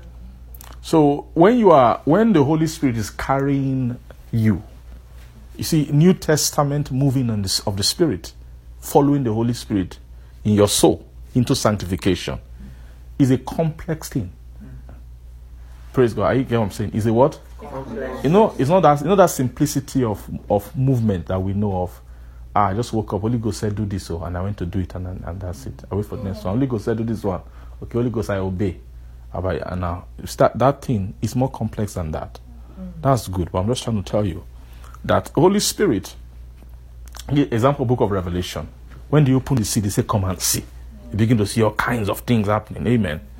Praise God. Now, Holy Spirit, when the operation of the Holy Spirit to make people inherit God, inherit the things of the Spirit, it is rich in content in terms of the experiences which they want to bring the soul into, to make soul take height, come higher. To make it so come higher, there's a robust experience of the Spirit. You see, these angels who will minister for us. Now, when I mention, you wonder why you mentioning angels in the New Testament. But angels now, are they not? They say that Old Testament, that the word spoken by angels. So sometimes you can attribute that as Old Testament. No, that's not Old Testament. Old Testament, angels were doing things, praise God, but what they were doing did not involve their nature. It didn't involve their nature. They were just carrying a word and doing things, but it didn't involve the true ministration of angels. Angels were made to minister the New Testament. Yeah. They are made and they are framed to minister the New Testament. When you check them, you discover that the Holy Spirit is the one. Every vein in their body, every part of their nature is spirit. They are all made spiritually. Praise God. Are you seeing that? It means that their dealings, their ways are actually their information, spiritual information coded into them by the Holy Ghost. And those information are things that soul can learn. Yeah. So when you begin to learn New Testament, that's why they now begin to open the realm of the Spirit. They give access to beings that carry information that the soul can have. Praise God. It's all part of ascension. Moving. Praise God. Hallelujah. Journeying in the Spirit. Journeying. Praise God. Hallelujah. It will take such people who will overcome. They're the ones who will overcome the world. They will overcome the limitations of the natural life. They will inherit the life of God. Amen. Amen. Praise the Lord. Hallelujah. Thank you, Jesus. Thank you, Jesus. There's a lot of angelic activity going on now. This is just the season we are in right now. Praise God. Hallelujah. And their ways are strange. The ways of God through them are strange. Praise God. Hallelujah. There's a message that we must subscribe to. The message is the secret message. The secret message is the message of God. Praise God. Hallelujah. The message of God which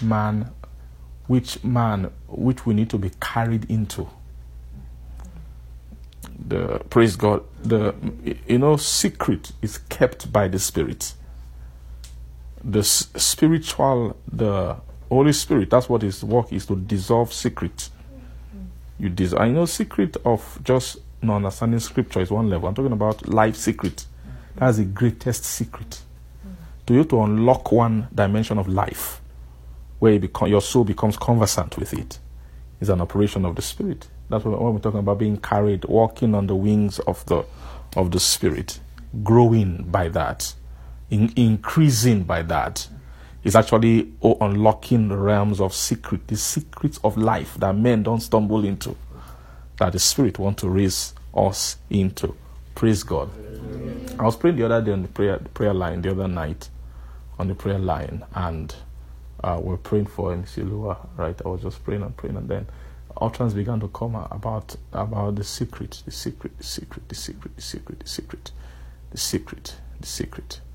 Amen. The secret that we are here. That it was talking about the secret and the message. That's the message. The message is a secret. And I began to get a sense of what it was talking about, that all our preparation is to come so that the message can be open to us. And then I began to sense that there is a visitation with things hanging. And the conversation in my heart is as if they're asking me a question: Are you ready to submit? Are you ready to submit? Are you ready to yield at the level that is needed to take the secret, to receive the secret, to be a custodian of the secret? Praise God. Amen. Amen. I'm sorry, I'll round up soon. I'm sorry. Praise God. This message is a hard message. What I'm just, maybe I haven't done, I don't know, but I just want to be faithful to say what God wants to say, because a lot might depend on it. Praise God. Amen. So that short experience I had, right, is to be able to just tell you what I saw, what I felt in my heart. It's an angel that came and said that we are here with a secret, right? And this secret, we want to give it, but we are not sure if you are ready to commit to. And that commitment, I saw it as the kind of life. And I saw that life is not a life we have entered into in terms of life commitment. I mean, when you say commitment is that you are staying. You are staying. You're not just doing what you want. And there's a level of things they can commit to you when you are just somehow. When you come, say, okay, we'll give you some mercy to see this one today. You go and do your thing, you come back. But there are things of God that they don't open without commitment at a level. And I saw that what they were saying was that, you see, that level of commitment is something that we are ready, we want to do. But we need an engagement. That, are you ready? Are you going to be faithful? Are you going to be ready to carry it? And this secret, praise God, is just hanging. And I began to ask, okay, this secret, what is the secret? What's the secret? So I thought maybe it might be something about just scriptural revelation. So I began to pray and pray more and pray more. And I began to see that the secret is life. It's life secret. Pray, amen. Amen. Is what? Life secret. Is life secret.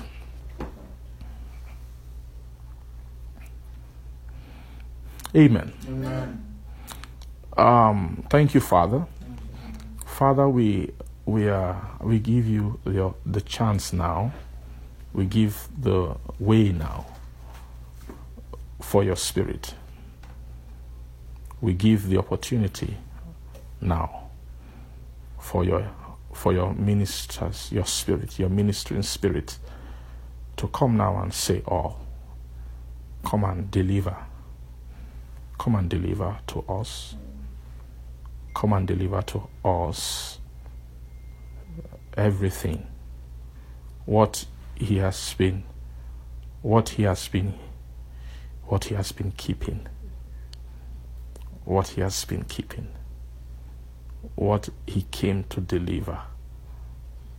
What he came to deliver. Father, we accept. We accept. Help us. Help our heart. Father, you can see our frailty. you can see how weak we are. You can see that by ourselves we are not worthy. We are not able to handle such a responsibility. But Father, we are asking that your mercy will prevail over us. Your mercy can prepare us.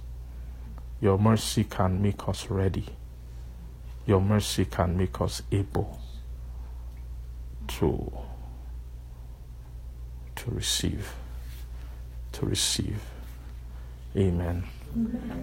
I want to say a few things. I mean, I battle not to say some of these things, but I'm just going to say this. Praise God. And so it's just there. Praise God. I don't have full understanding of what this means, but I'm just gonna say, praise God. I was praying for Monsieur Lua on the phone. So I called her mom, and her mom, praise God. This was on Thursday. So I called her, and the mom just put the phone. And I was praying for her. As I was praying for her, then the mom, she couldn't hear fully what I was saying, but I was just praying for her normally. But her, this is what she told me. She said, I hope she doesn't mind me reading this. She said, as you were praying this morning, I heard an angel saying, we have come to do the Father, for we are many cherubs of glory. We have come. This was the mom. And I wasn't praying about anything like this. We were praying for the baby. Praise God. And Amen says that we have come to do the Father. We have come to do the Father, for we are many cherubs of glory. We have come. And also, towards the end of the prayer, she said the angel, then she now heard something about an angel from the east. And she didn't know what it means, from the east. Amen. An angel from the east. Praise God. Now, when she showed me this, I remember this angel from the east. We've had a visitation from this angel before. Praise God. And so I remember that I was talking about it with Pastor Bukumi, and then he now reminded me that that time when this angel visited and utterance came was, I think, 2018, after 2018 convention in Edmonton. The day we got back to the house, that same day, my wife and I, praise God, I'll just read. So I'd written it down in my book, praise God. Like I said, I don't fully understand these things. I'm just trying to be faithful, just following the Lord. Praise God. Amen. I'll just read it. Praise God. Thank you, Jesus. So that was September 17, 2018. It says, today's our wedding anniversary. Essie and I just got home from Edmonton, where we had the Believers Convention. We had arrived at home around 4:30 p.m. Praise God. And this was later in the day when we both decided to rest from our trip. We were so tired from the activities of the week in Edmonton. So as we lay in the bedroom, we were just talking casually about various things. And when I suddenly got pulled into the Spirit and began to pray in other tongues. So I remember this day. This encounter was very remarkable because of how tired I was. So my flesh was very reluctant. So even prayer was the last thing. But so this was it happened remarkably. I knew I was very clear I was being pulled into the Spirit for this. Amen. And I began to pray, and I prayed for a few minutes and in tongues. Then at a point, the tone of my voice deepened uncontrollably and unusually. I began to pray in an unknown tongue with a very deep voice, which transitioned into a deep sound. A particular sound stuck. It was the sound of a wind or of blowing air. As this continued, suddenly the following utterances began to come. I come from the east. I am the east wind. I am blowing from the east. I am sent to you from the east. I am the east angel. and I am sent to you. I come to bring you to the altar, even through the east gate into the altar. I will help you. I will bring you help. Help to arrive at the altar. I bring things from the east, tidings from the east. I am the messenger of an angel of the east. I will blow you to the altar. I will carry you by my wind to the altar. Praise God. Now, of course, I knew that this altar meant the altar inside the sanctuary. Praise God. Amen. Now, so you see, this altar is talking about bringing you, carrying you.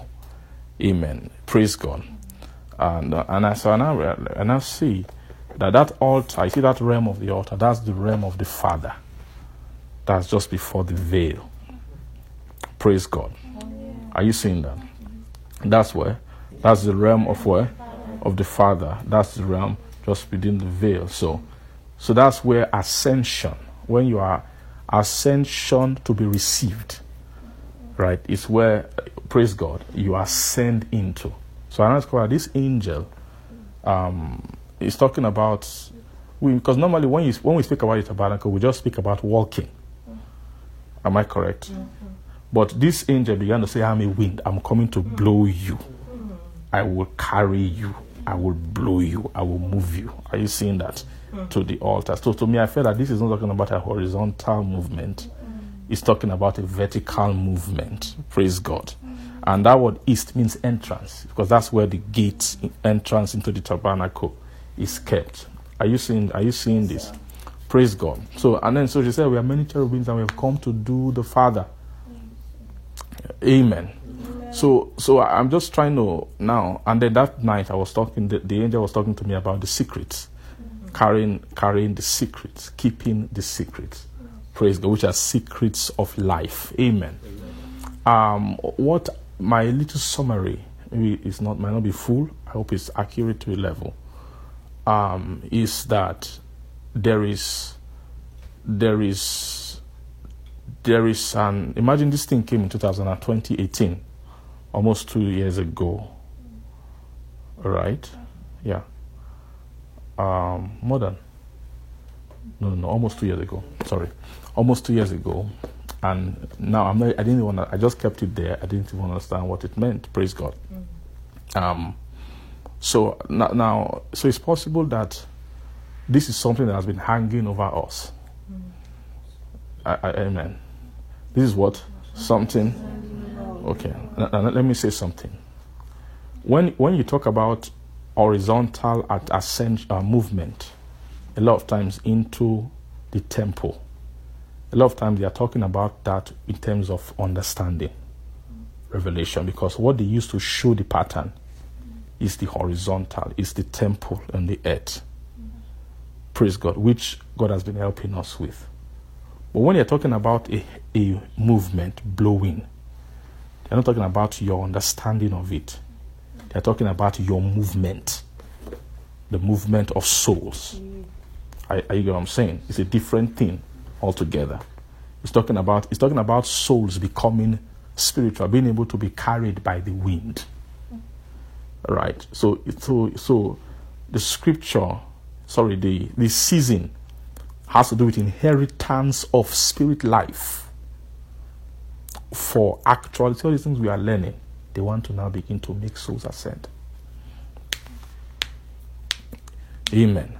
And that in there are secrets. Is because it's for secret. I believe it's the Father's secret, which they want to give. They want to give to us.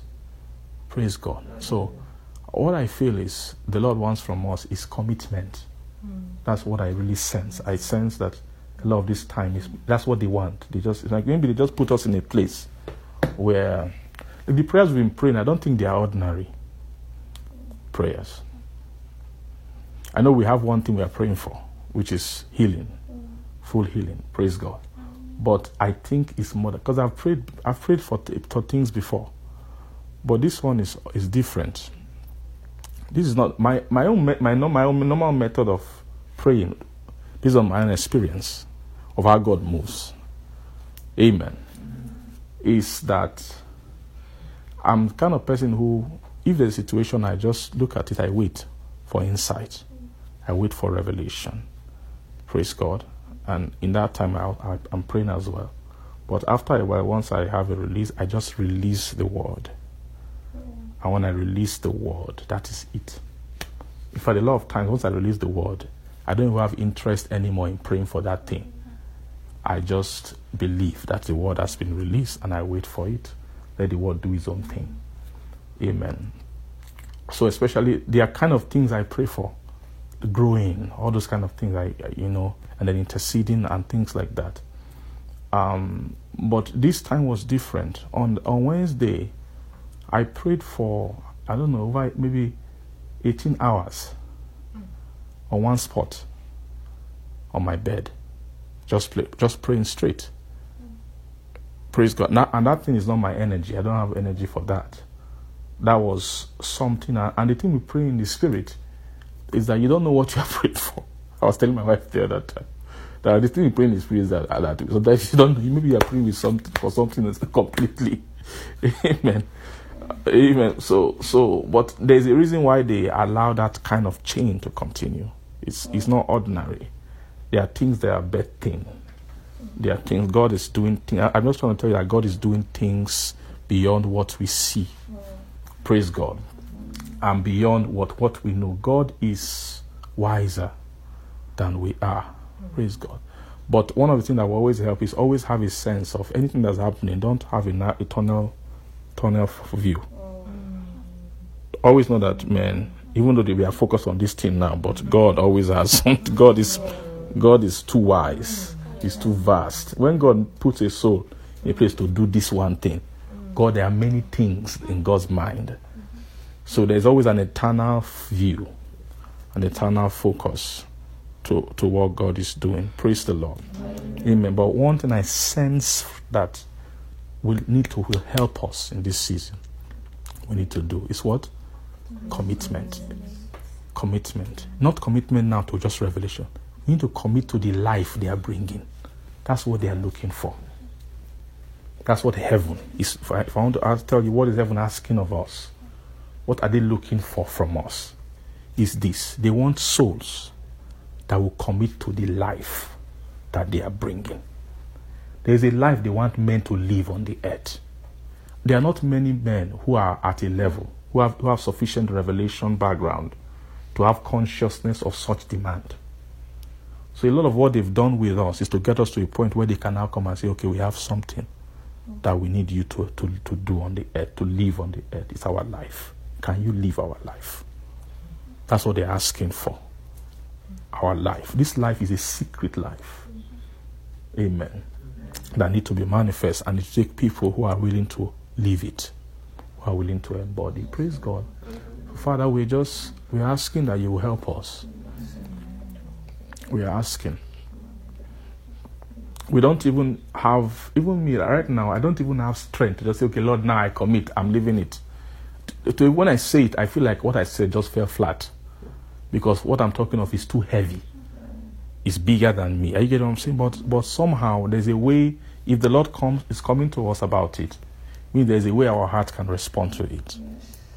Right? There's a way. And I just want us to just pray and say, Lord, whatever you are requiring from us in this time, just come and help us. We agree. We agree with you. We want it. We are interested in it. All the things that you need to do to us, with us, among us, in us, to get us to a place where we can receive what you are bringing, where we can handle your expectation. It's not of him that willeth or of him that runneth, but it's of God that showeth mercy.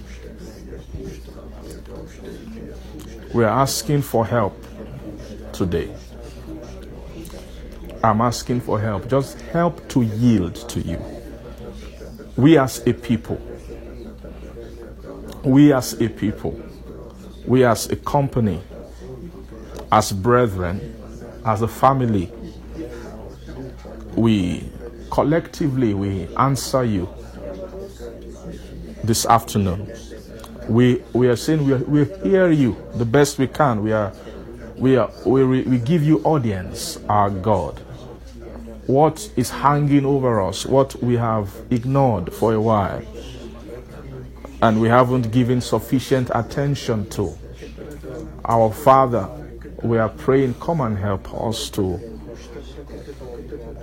attend to your word, to attend to your expectation, to attend to your spirit, to attend to your ministers, to attend. Seminikara. Lord, we pray, we give you the authorization to speak. Come and begin to speak of these things, all the words, the visitations, everything that is hinged on fulfilling this. Lord, I pray, come and bring it to pass. Let the resources which your messengers have brought are carrying for us in this time. Help us to receive it. Help us to receive it. Help us to receive it. Help us to receive. We need help to receive. We need help, Lord, to receive you, to receive your offering, to receive what you are bringing, to receive the offering of your life. We receive help. Peninse ion rendevis kain just to prevenitis canes. Albranta vesten geldon, all prantisiva and tamani gen soilin alba liveni. Ebrantas etenigai eldo mata pana bina bila bive nise vile en freste mirenda I kayan zori caste parivencendo livente MSC Mercy Elson Mercy Simeni Kailan Liventaya El Pranceli Eldonava Gayemba Rivan Sonto Livan Sasto Suvine Efrande Iendu Sopranva Igendori Jamareniza Pranve de Gaia Lipreta Migedeta En Presaili Aili Ni Kailin Zori Divento Sibronena En Konasi Arman Aran Oste Ihan Aima Gaeno Geiva Iela Venive Iveno Evene Sevene Vesise Meses Evene Meses Meses let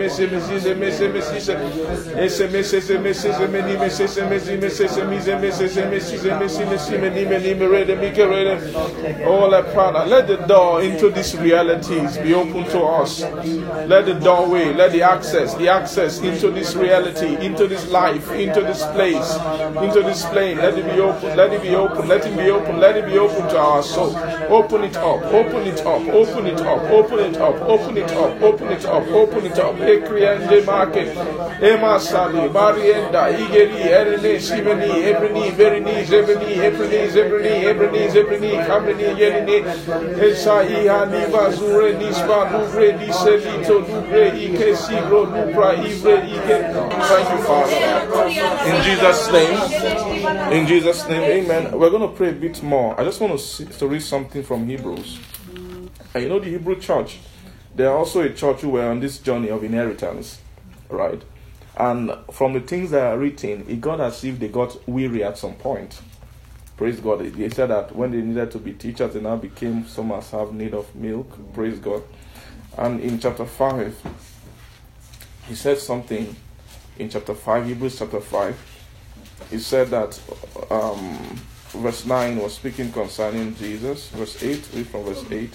He says, though he were a son, yet learned he obedience, right? By the things which he suffered. And being made perfect, he became the author of eternal salvation to all them that obey him, called of God and high priest, after the order of Melchizedek, of whom we have many things to say, and had to be uttered, seeing ye are what? Dull of hearing. There are many things to say, and those things are hard to be uttered. They are difficult because of dullness of hearing. Praise God. So when there is dullness of hearing, things can hang. Just some things that God wants to bring can just hang over there. Sometimes God have to find a way to get attention. Say, hey, this thing has been hanging here for too long. Amen. We have to begin to say them. Praise God. So utterance, it had to be uttered. So it takes utterance. The level of utterance determines how much you are able to download message.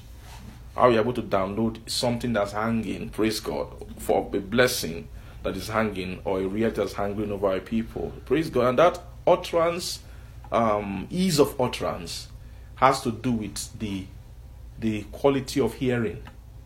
So when hearing is dull, utterance will be difficult.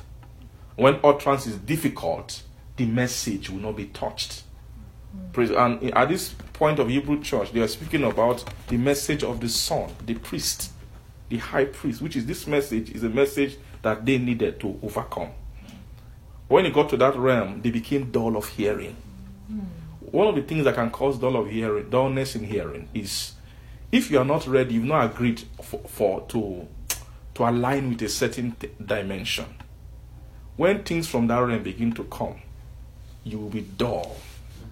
You won't be fast, quick. You won't hasten. You know, there's a way the soul catches a word. There's a way the soul should handle a word. Why? If it's interested in it. That's what, when you are doing that, it pulls utterance. Praise God. And utterance pulls down the things, the blessing. Amen. So there's a level of interest, commitment. They want us to make commitment to the life of God. We've not had commitment enough. When we are not committed, our ears will be dull. We won't be searching, hungering for it. Praise God. So I want us to pray that they will heal the dullness.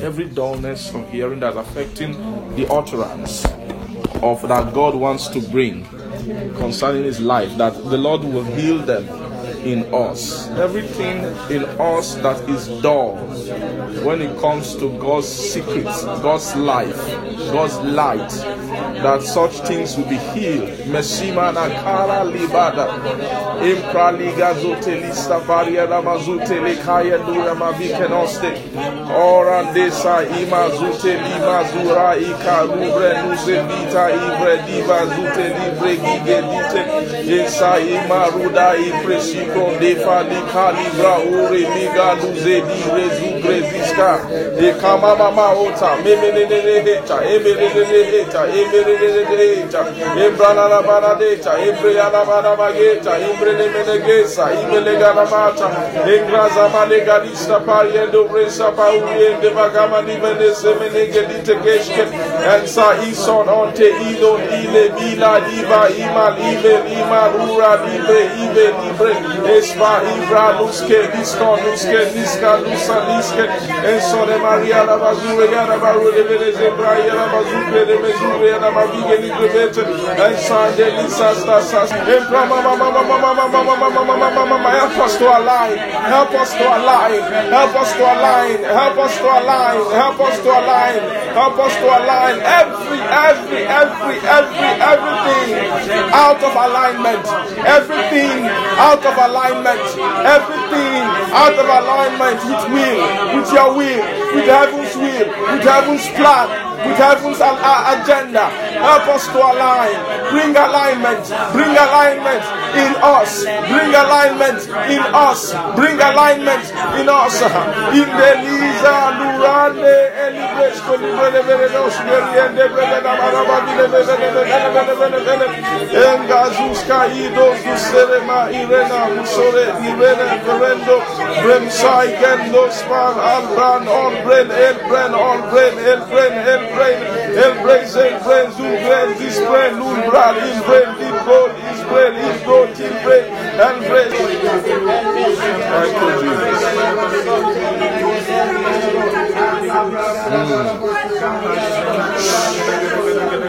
Massiva Alamosha Robelega Budino Risaya Namaru Divendega Ovalana Masia Elise Evensa Emerson. Let's begin to tell the Lord to speak freely. To begin to speak freely to us. Begin to speak freely to us. Begin to speak to us freely. Bring instruction of life. Bring instruction of life. Begin to speak. Begin to minister. Be free with us. Be free with us. Be free with us. Bring your things. Minister your things. Minister your things of life. The things of your life. The things of your life. The things of your life. The things of your life. The things of your life. The things of your life. Be explicit. Be explicit with the things of your life to us. Menikata, Ereonse, Yandema, Animare, Elimere, Elibore, Elebrene, Elebrez, Ubreande, Elimedis, Elimenes, Elemenis, Elimeres, Elimenes, Alimrezula, Nimrena, Ibarigavino, Ongresa, Marimarava, Abranda, Rendal, Bezo, de Brevele, Maribarava, Rose, Breda, Gaibrenes, and Sayando, Elis, Kaliganis, Kolibresca, Ibrenamata. Thank you, our Father. We give glory to your name. Father, we bless your name. We bless you, our Father. We give all the praise to your name. Father, you have heard us. You have heard our heart. You have heard our resolve. I pray you come and help us, Father.